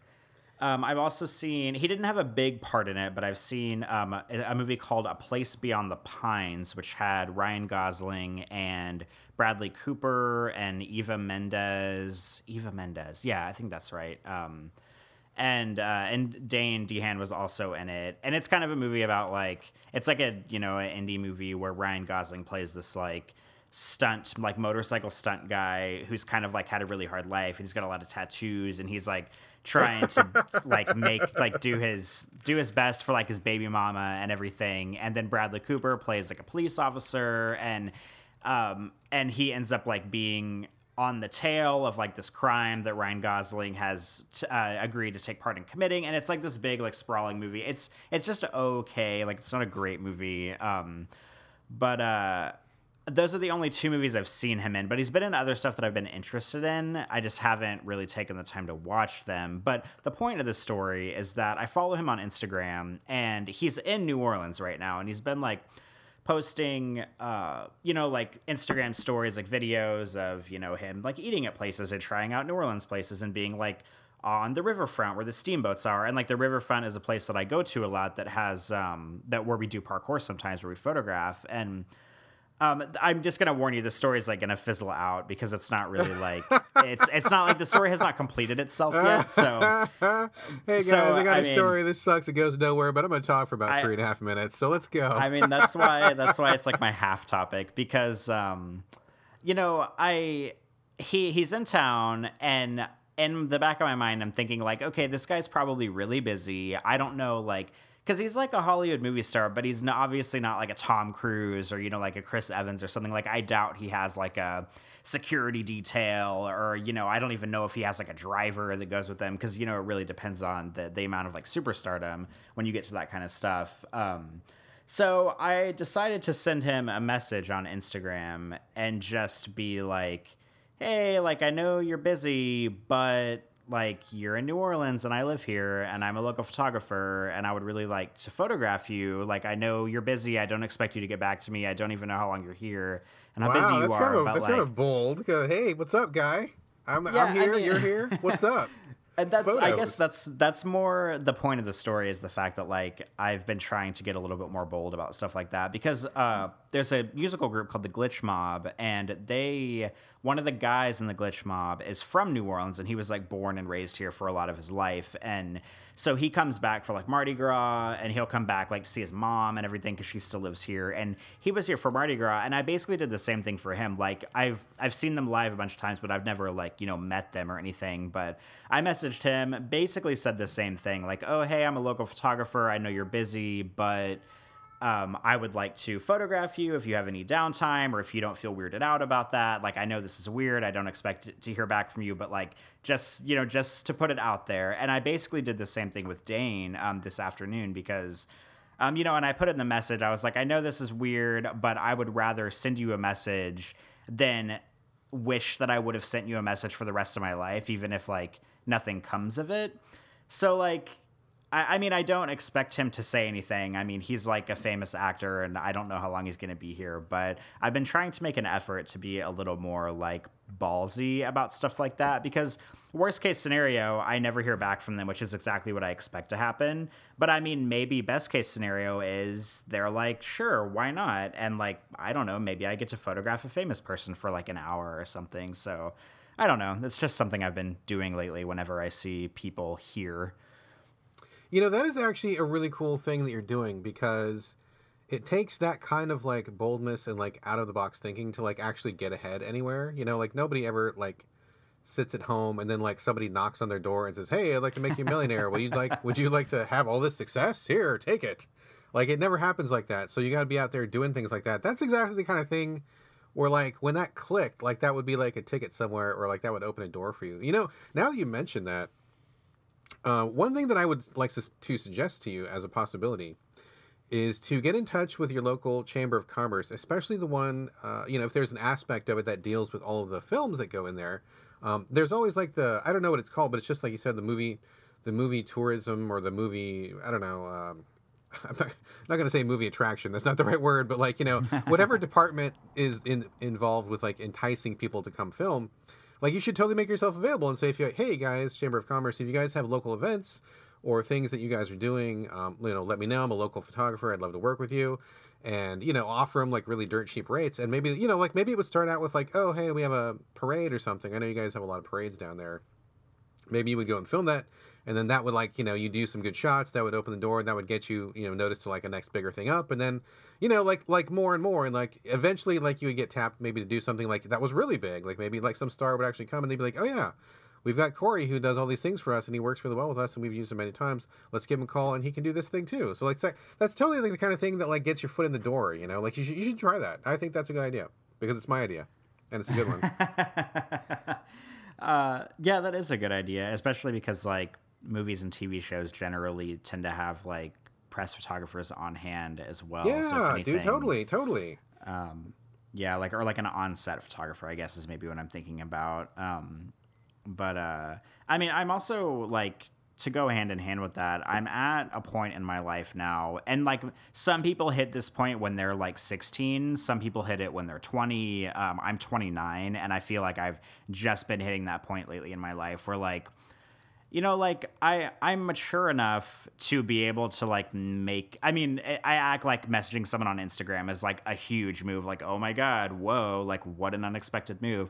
But like I'm mature enough to be able to do this and like be professional and not like, obviously I care because like I would love to be like photographing this Hollywood actor. Like if he said yes, or if his like agent said yes or whatever. But at the same time, I'm like mature enough to where I'm like, yeah, this will probably never happen, but like I'm going to go ahead and ask anyway, or I'm going to see what I can do anyway. Whereas if I were like 20, I probably would have been like, oh no, I would never ask. Like I'm much too shy. I'm much too like meek. Like it'll never happen. Why would I even bother? But now I'm like, you know what? I'm almost 30. Like I don't give a fuck. I'm just going to message these people. And if it goes nowhere, it goes nowhere. But this is just kind of where we are, and this is what I want to do, and I don't really care. Yeah, dude. I mean, that's exactly the right attitude, especially when you want to do something for yourself, or if you want to be a freelancer, or if you want to like make a career for yourself, or to grow like a photography business like you're kind of doing right now. I mean, you totally got to do that. Like that is exactly the right thing. I mean, like I just said, nothing ever falls in your lap with you sitting on the couch at home being shy. It's like you got to get out there, and you make crazy asks, or you do crazy things, or you think that you got to be a little more bold than you normally would be. But I mean, that's totally how it happens, man. I mean, if you ask and they say no, then nothing changed. But if you ask and they say yes, it could open like so many doors, right? But it's not going to open if you don't ask. So I am very proud of you, dude. I think you are doing something really cool and neat, and I think this has definitely got you on the right track. Well, thank you. Maybe, who knows, maybe next week when we tune back in, I'll be like, oh, listen to this story about this Hollywood actor that I photographed in the past week. It's probably not going to happen, but who knows? I'll be checking back in about this next week. Stranger things have happened, man. Stranger things have happened. So, all right, I will check back in with you next week. Let's do your other, so that was your point 5, I guess. So what was your movie feedback, or what was your movie topic? Well, I saw the movie Love, Simon on Sunday afternoon. Are you familiar with this? Is this Love, Simon? Is this the one about a gay teenager? It is about a gay teenager. I know it's about a gay teenager. That's all I know about it. So what else? What else goes down in Love, Simon? Well, it's kind of funny for me because I saw Call Me by Your Name, which we talked about 2 Sundays ago. So I like bookended a week with gay movies, which is great because like it's like what a time to be alive in American cinema, where you can like go to the movies and be able to choose between 2 gay movies to go see, and not just be like, oh, here's the one gay movie we're getting this half of the year. I guess I have to see this one. Well, and so frankly, there wouldn't even be one. Like, like go back a couple years, there wouldn't even be one to choose from, dude. I mean, honestly, like let's think about this for a second, because I love that you brought this up, because that is actually very true. And I'm an older guy, and I can remember way back in the day, to when things were different. And like, yeah, I mean, like, I'm trying, like, literally trying to think of like the last time that we had so many like positive gay movies that were around, and it's really tough. I mean, like back in the day, like you wouldn't even have one, would not even have one. I mean, I'm trying to think of, like, the closest thing when I was coming up was probably like The Crying Game. Do you ever see The Crying Game? No. You've heard of it? No. Oh, dude, that's how old I am. Oh my God. That movie was huge when it came out. And okay, so I'm not going to tell you anything about it because part of the appeal of that movie is not knowing what it's about. But that was, it had some, gay adjacent material in it. And Gay adjacent material. yeah, I'm not going to say it's like a gay focused movie, but I'm so stunned you haven't heard of it because it was huge when I was growing up, and it was just like, oh, that was the movie that had the gay stuff in it, and that was enormous. And then it was like a decade before anything else came out. I mean, the next movie I can think of that was notable, probably Brokeback Mountain. I mean, how many years between those things? Probably at least 10 years, maybe more. And now, look at this. You like went to a gay movie last week, and you're going to a gay movie this week. You could probably go to a gay movie next week. I mean, you can chain them all together like that. That's amazing, dude. That's so amazing. So we've really come a long way, man. So anyway, also go see The Crying Game. Let me know what you thought of it. That was a little history lesson for you there. All right, definitely. Well, like so I really wanted to see Call Me by Your Name. I thought it was going to be good. It ended up being good and all that stuff. And like when I saw the trailers for Love, Simon, like Love, Simon it's very much like it's kind of like a John Hughes Ian like high school movie where it's mostly just about like a group of friends and they're having fun and they're like in their senior year of high school and kind of like trying to figure out how to navigate their senior year before they graduate and, hopefully move on to bigger and better things. But the big, obviously the big like thing about the movie is that the main character is a closeted gay teenager. And their high school, there's like a website that a lot of the high schoolers surf, and it's sort of like a Craigslist type site where people will post like anonymous secrets or they'll like roast each other and stuff like that on this site. And there's a guy who is closeted in the high school, and this is like the whole plot of the movie. He like writes a post on the website about how he's like gay and that he can't come out or like doesn't want to come out and doesn't know how to navigate it. And then the main character of the movie, Simon, is basically facing the same problem. So he starts emailing the guy, and they start emailing back and forth, but they don't reveal each other's identities to each other. And so Simon is trying to figure out how to navigate his sexuality during this part of high school and whether he wants to come out or not, whether he wants to, tell his friends, tell his parents. And he also wants to meet the email pen pal. So he's trying to like figure out who it is because he won't like come out to him over email. So, and like it sounds, the way I've described it perhaps makes it sound like a big like serious drama about like coming out and everything, but it's really like a fun movie. Like it's kind of like Juno or like Mean Girls. Like it's very just like kind of a silly, often cheesy comedy. And I am usually not into movies like that, so I didn't really want to see it that much, but Patrick did, and I was like, okay, I'll go see it with you. Like, it's not like I'm actively hating this movie. I'm just not super, like, duper interested in seeing it. And we went and saw it, and I really liked it, so I can eat all the words that I said about not wanting to see it, because it is all of the things that I just described. It's cheesy, it's silly, it's funny, it's definitely kind of targeted toward a high school audience rather than Call Me by Your Name, which is definitely seems geared more toward like, mature adults and like the snooty Oscar crowd, which I more often than not like kind of sort of fall into over like teeny bopper movies. But Love, Simon was really good. I like cried like 3 separate times in it, which I was not expecting. And so it's like good and funny, but it has like really good moments of like honest like sincerity among like the family unit that Simon belongs to, and like with his friends and how he like relates to other people. And it was really nice to see like a movie where it's not just like a gay side character that has like 2 scenes and that's it in the movie. Like the whole movie is about like him navigating his sexuality, but the movie is also very family friendly to a point where it kind of like almost doesn't have any teeth, really. Like it's not grim, it's not dark, it's not, there's nothing about like AIDS or like sexually transmitted diseases, Yeah, no one like yeah. dying or anything, which is really refreshing because a lot of gay movies fall into that trap where it's like, oh, here's a movie about gay shit. By the way, like everybody dies of AIDS, or, you know, the main character gets kicked out of his house when he comes out to his parents or something like that. So it's nice to have like a really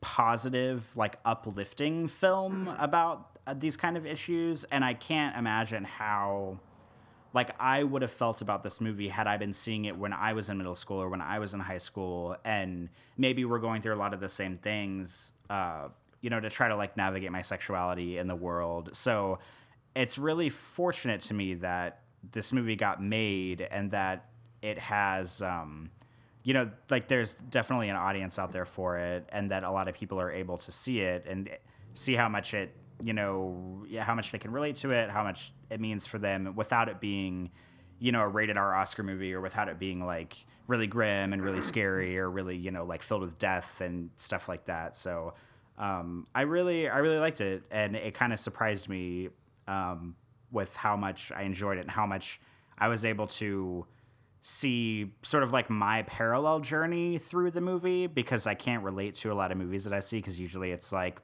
a white guy and a white girl love story or something like that. But it was nice to see Call Me by Your Name and Love, Simon so close to each other, because I relate to both movies in different ways, and the movies have completely different moods and tones, but they're both movies about gay romance without being like super depressing in the sense of like, because like Call Me by Your Name's kind of depressing, but it's not depressing in like a someone gets AIDS and dies depressing. It's more like depressing and just about like having and losing love, which is pretty universal.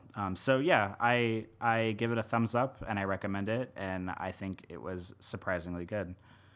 Good. I'm glad you brought that up, because now that you've been talking about it, I do recall hearing about this and having some people say that it was notable because of exactly like what you said. Like, it wasn't Oscar bait material, no one dies or whatever, like it's not dark. It was just like, I mean, I heard people describe it as the sort of like, you know, teenage romance thing that there are like 85 million examples of, like a guy and a girl, but, and you know, like the same kind of silly light sort of a thing, but you don't get that as a gay person. So yeah, now that you say that, I'm like, oh, this is that movie. I read about this. I remembered people saying it was like notable for not being notable, and that was the notable thing about it, if that makes any sense.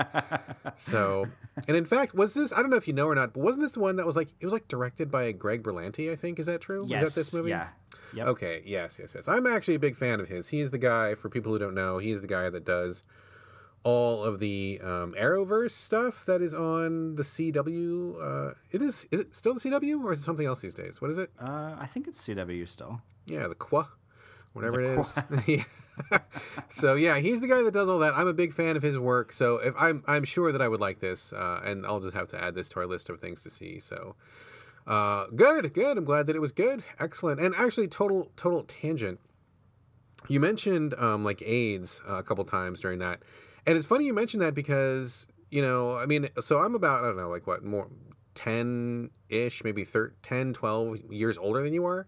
And although that's not like a giant gap in the big scheme of things, like it can sometimes make a big difference, because, I mean, I don't know how it was for you coming up, but like when I was growing up, AIDS was like this horrific like specter. Everyone was so afraid of it.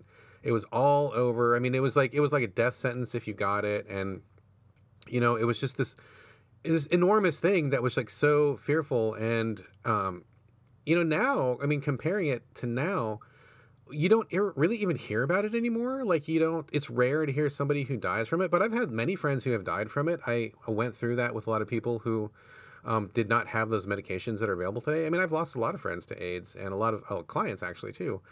And so I've been through that with a lot of folks, and it's like a totally different era. It feels like it's almost like just a thing that was just from like another lifetime, where, you know, my kid or kids that are growing up these days, they are not like scared to death of AIDS, you know, of sitting on a dirty toilet seat, or mosquitoes that you don't know where they've been, or, you know, God forbid, having unprotected sex, because if you do, you're going to die because of AIDS. And it's like such a different world these days. I'm not sure that people even really realize how big a thing it is that we have these medications and that people are surviving, you know? I mean, I know a lot of people who have HIV, and they are living like really healthy, productive lifestyles. They are not in fear of dying at any moment. And it's just like, and I mean, it's such a huge thing, but you don't really think about how different it is. And as a perfect example, my wife and I, we love musicals and that kind of stuff. Rent is one of our favorite musicals, and we were listening to the soundtrack, and my son was in the back, and he's like, "What are they talking about? Like,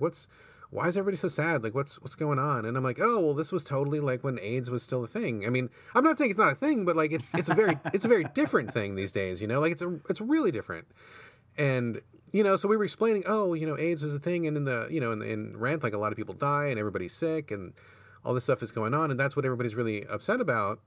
And like it was just not even relatable to him anymore. Like it wasn't even anything that he talked about. It wasn't anything that he really had that kind of experience with, not the same way that we did. And so I was just like, man, it is such a different world. So, I mean, there's a lot of bad shit in the world and a lot of awful stuff going on right now, but there's also a lot of good stuff. And I think this is really a really good thing, because I can clearly remember so many years when it was just like AIDS was death. HIV was death. That's all that happened. It was just black and awful and horrible. And now it's like, it's just not anymore. I mean, that's that's an amazing thing. Yeah, it really is. And like, something that I think about with this is like Charlize Theron, the actress, she works really heavily with a, like a, what's the word I'm looking for? Like an organization where she raises a lot of money for like AIDS awareness, but it's mainly AIDS awareness in Africa, because Africa, I mean, it's still like a totally different playing field for AIDS in Africa than it is for the US. And like her spiel that she usually gives when she talks about AIDS is like, she always talks about how like we have the power to make like this generation the last generation that has AIDS, and like we can really do our best to get rid of it and kind of make it a thing of the past, like universally across the globe. So like that's kind of her big thing, because I can't remember if she was born in Africa, but if she wasn't, she's been there a lot, enough to know, like she speaks a lot of, I don't know what all the African languages are there, but she like speaks a lot of them, and she like knows a lot of like the ins and outs of African culture, despite being like a white woman, even though there is a heavy white population in Africa. But being in the United States, that's not something we're always exposed to, because when we think of Africa, we think of like skinny black people carrying jugs of water on their heads, because that's all that's shown to us in school whenever we grow up. And but really there's like a lot of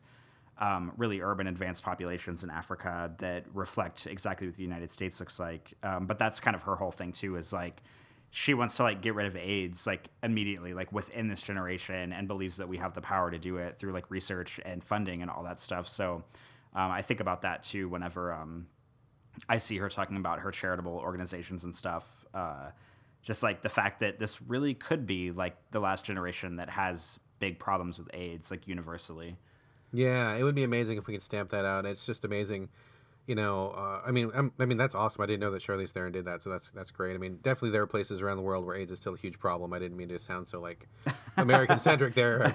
Kind of, apologies for that, everybody. But yeah, I mean, yeah, absolutely. So I'm just really impressed and so amazed, where it seemed like it was like this impossible medical barrier that we were never going to break in the 80s, and now it's like we're past it. I mean, it's not eradicated, and it's not a thing that we can't ever think about again, but between like drugs like PrEP and different triple cocktails that are happening right now, like it's like there's so many ways to not get AIDS, and if you do get AIDS, then there's so many ways to survive it. It's just like it's like a miracle, basically. So anyway, yes, good stuff. That is one good thing to be happy about in this age where there is so much to not be happy about, but I will be happy about that.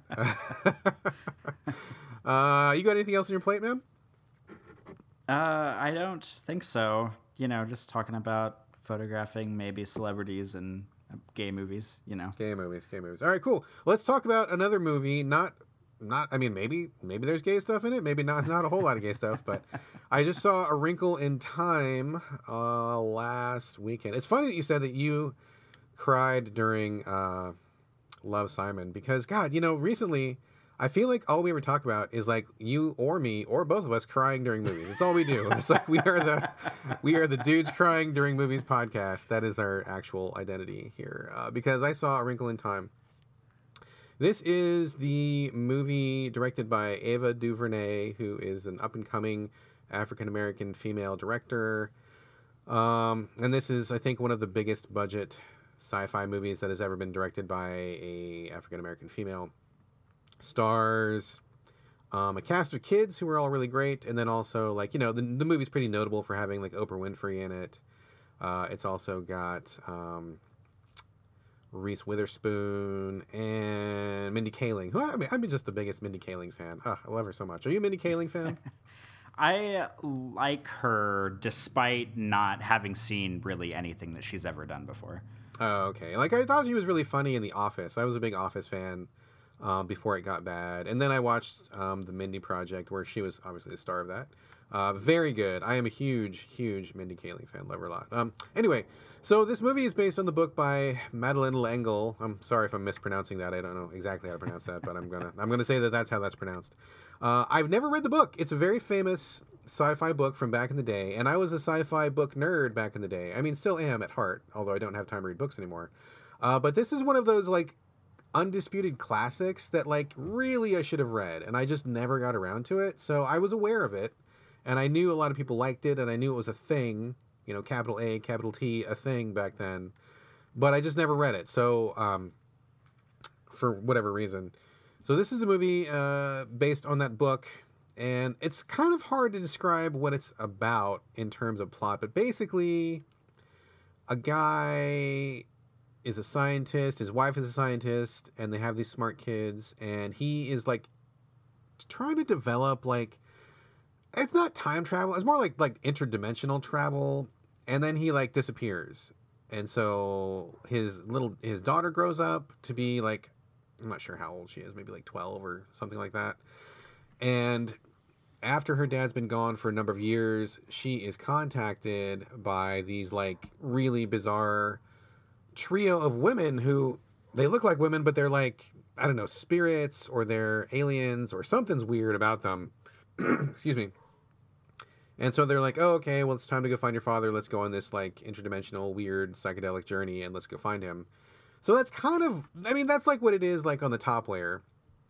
But underneath it, the star of the movie, the little girl, is African American. And a lot of this movie is really about like acceptance. Like it's about accepting who you are as a person, even though you may not be as tall or as skinny or as beautiful as you would like to be, but still accepting who you are, and how everybody is really special and valued in their own way, and how you can be proud of who you are, even though it may not exactly line up with what other people expect of you. And also, kind of getting past your own insecurities and your fears, and not pushing people away. Like really, I mean, it was a really introspective movie. Like it was very about thoughts and feelings and emotions, and just really like validation for who you are. So even though ostensibly it was like this sci-fi fantasy movie, it was really more about like that, about self-love and about self-approval and self-acceptance.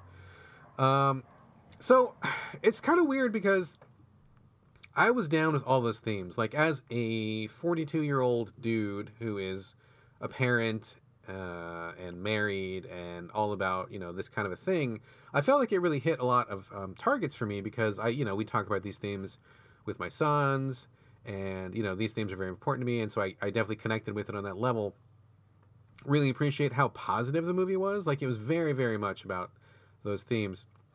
At the same time, I can't really say that like I liked it, which is kind of a weird thing to say. I mean, I'll explain what I mean by that, because so my son, my youngest son, who is 8, he came with us, and he was really excited to watch it. But when we left the theater, he was like, I didn't like it so much, because for him it was really confusing. He wasn't really clicking into the messages, because he hasn't had like that much exposure to, looking inside himself and introspection and that kind of thing. He's just like an 8-year-old kid, happy-go-lucky, whatever. So he's not quite to that stage yet. And a lot of the movie is really about like crossing dimensions, and these weird things happen, and they kind of go from these different scenes to different scenes, and it's just really like heady and kind of bizarre in a way. And so he was really confused and none of it really sank in for him, so it was kind of lost on him. I'm sure that he would probably get more from it if he was like older, and that's totally fine. For me, it meant a lot. Like I really liked what they were putting down, but at the same time, from like a movie perspective, I felt like it was kind of dull, honestly.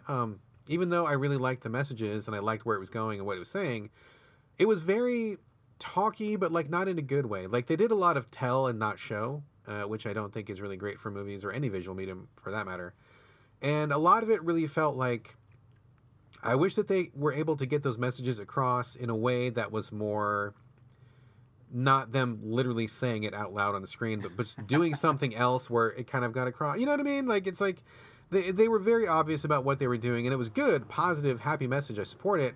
But at the same time, it kind of felt like the entire movie was like, kind of like a message on morality, and not really so much like a sci-fi movie, if that makes any sense. Yeah, totally. Okay. So that was kind of it. I mean, I liked it. I think it was good. The theater was really full with a lot of families, a lot of women in the theater, a lot of little girls. So that was cool. I feel like that's a really great film for that demographic. I mean, I think that's perfect. So it seems like the movie's getting to its intended audience.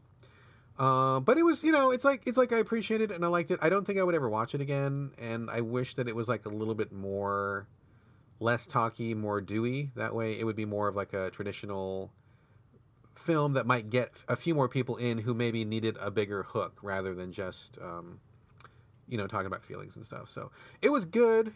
I liked it. I totally cried. Like I literally like 3 or 4 times, maybe even more than that during the movie, because it was very touching. And to see the main character kind of overcome her issues and, kind of end up loving herself at the end of the movie in a positive way, I thought was really good. And tears flowing. It was ridiculous. Like, my son keeps looking up, he's like, "What's the matter, Dad?" And I'm like, "Nothing."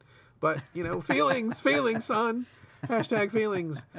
So, yeah, but I can't say that it was a great movie, but I think it was a good movie. I'm glad it was made. I'm glad that I saw it, but I don't think I would ever see it again. So it's kind of a weird, I kind of landed in a weird spot with it, but, I don't know. I kind of feel like it's the kind of thing you should watch in like 9th grade instead of watching some weird rando movie about the Civil War or something. You should watch this one instead. And like, that would be a really good, modern updating of like a school curriculum somewhere. So it's kind of like a backhanded compliment. Like, it's good enough to be shown in school, but maybe it could have been pumped up a little bit as an actual movie. So, oh well.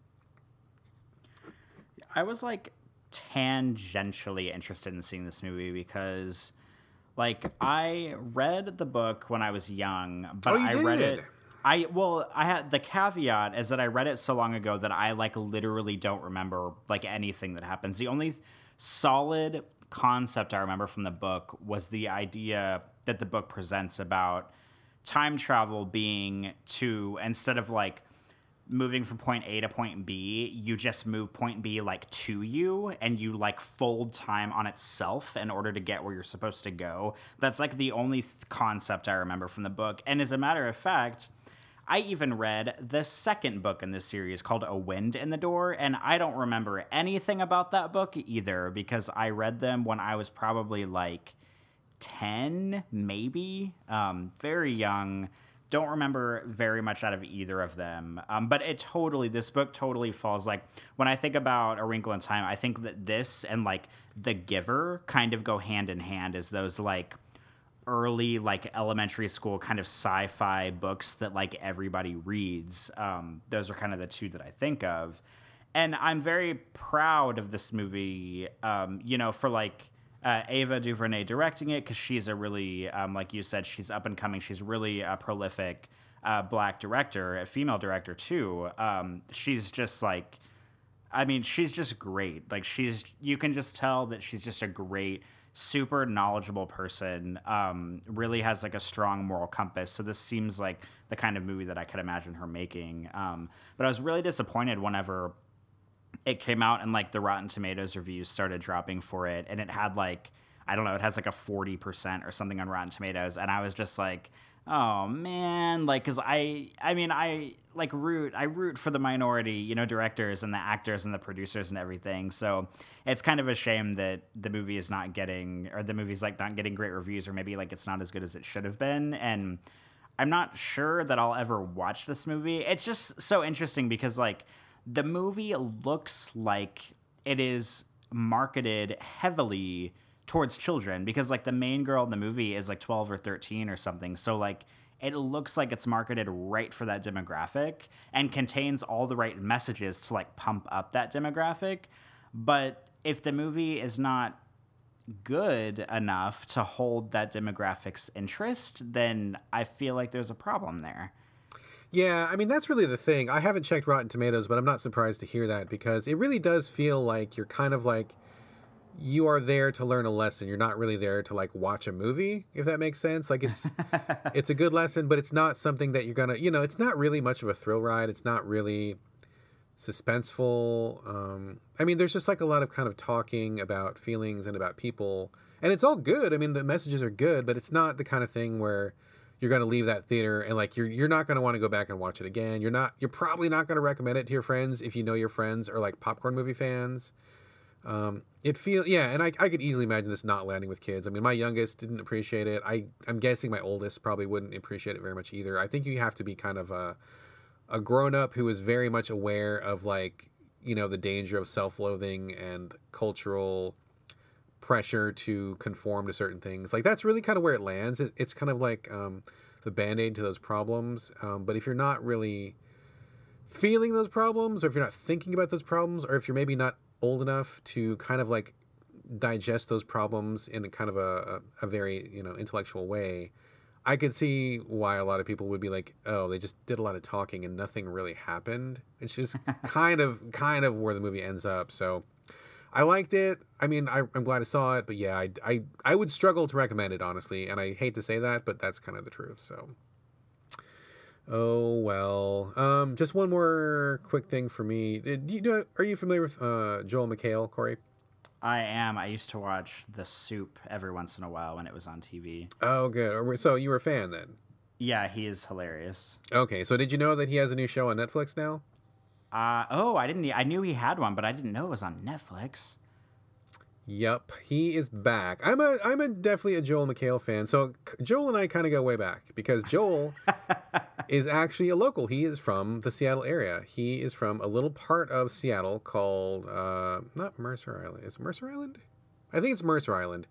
It's like this little super snooty place where all the rich people live. It's like it's totally in Seattle, but because the land is separated by this tiny little stretch of water, it's almost like a little island that's in the middle of Seattle, and so all the rich people live there, and you have to go across a bridge to get there, and it's like this really kind of community that is kind of isolated from the rest of Seattle. It's really kind of a weird thing, and actually, there are a lot of serial killers that are from Mercer Island, which is really interesting. Joel McHale also from Mercer Island, so he is a local, and there was a local comedy show here in town called, I want to say it was called Almost Live. I don't suppose you've ever heard of it. I have never heard of it. Not surprising. It was a very Seattle, Washington kind of a thing where these local actors got together and did like sketch comedy. And that was where Joel actually got his start. So I was a fan of Almost Live from back in the day. And Joel, towards the end of the show's run, he actually appeared on that as like a comedian. And that was where I first knew him from. So I'm like, oh, this guy's pretty funny. And that's pretty good. He went on from that to do Community. Were you a Community fan? I never watched it. Oh, dude, you should go back and watch that. The first couple of years of Community, pretty primo stuff. Really, really, like, deeply funny. Very biting, very satirical, very sharp. It got a little softer towards the end of its run because they thought they were going to be canceled, and they totally had filmed, like, this is the end of the series episode, and then they ended up getting renewed, and so it was weird to have everybody come back because they thought the show was over, and so they wrapped everything up, and it just wasn't quite the same after that. But like up until that point, I mean, I think it was at least 3 or 4 years. That is a really fucking good show. It's really, really, really funny. I bet you would really enjoy it. So you should give that a shot.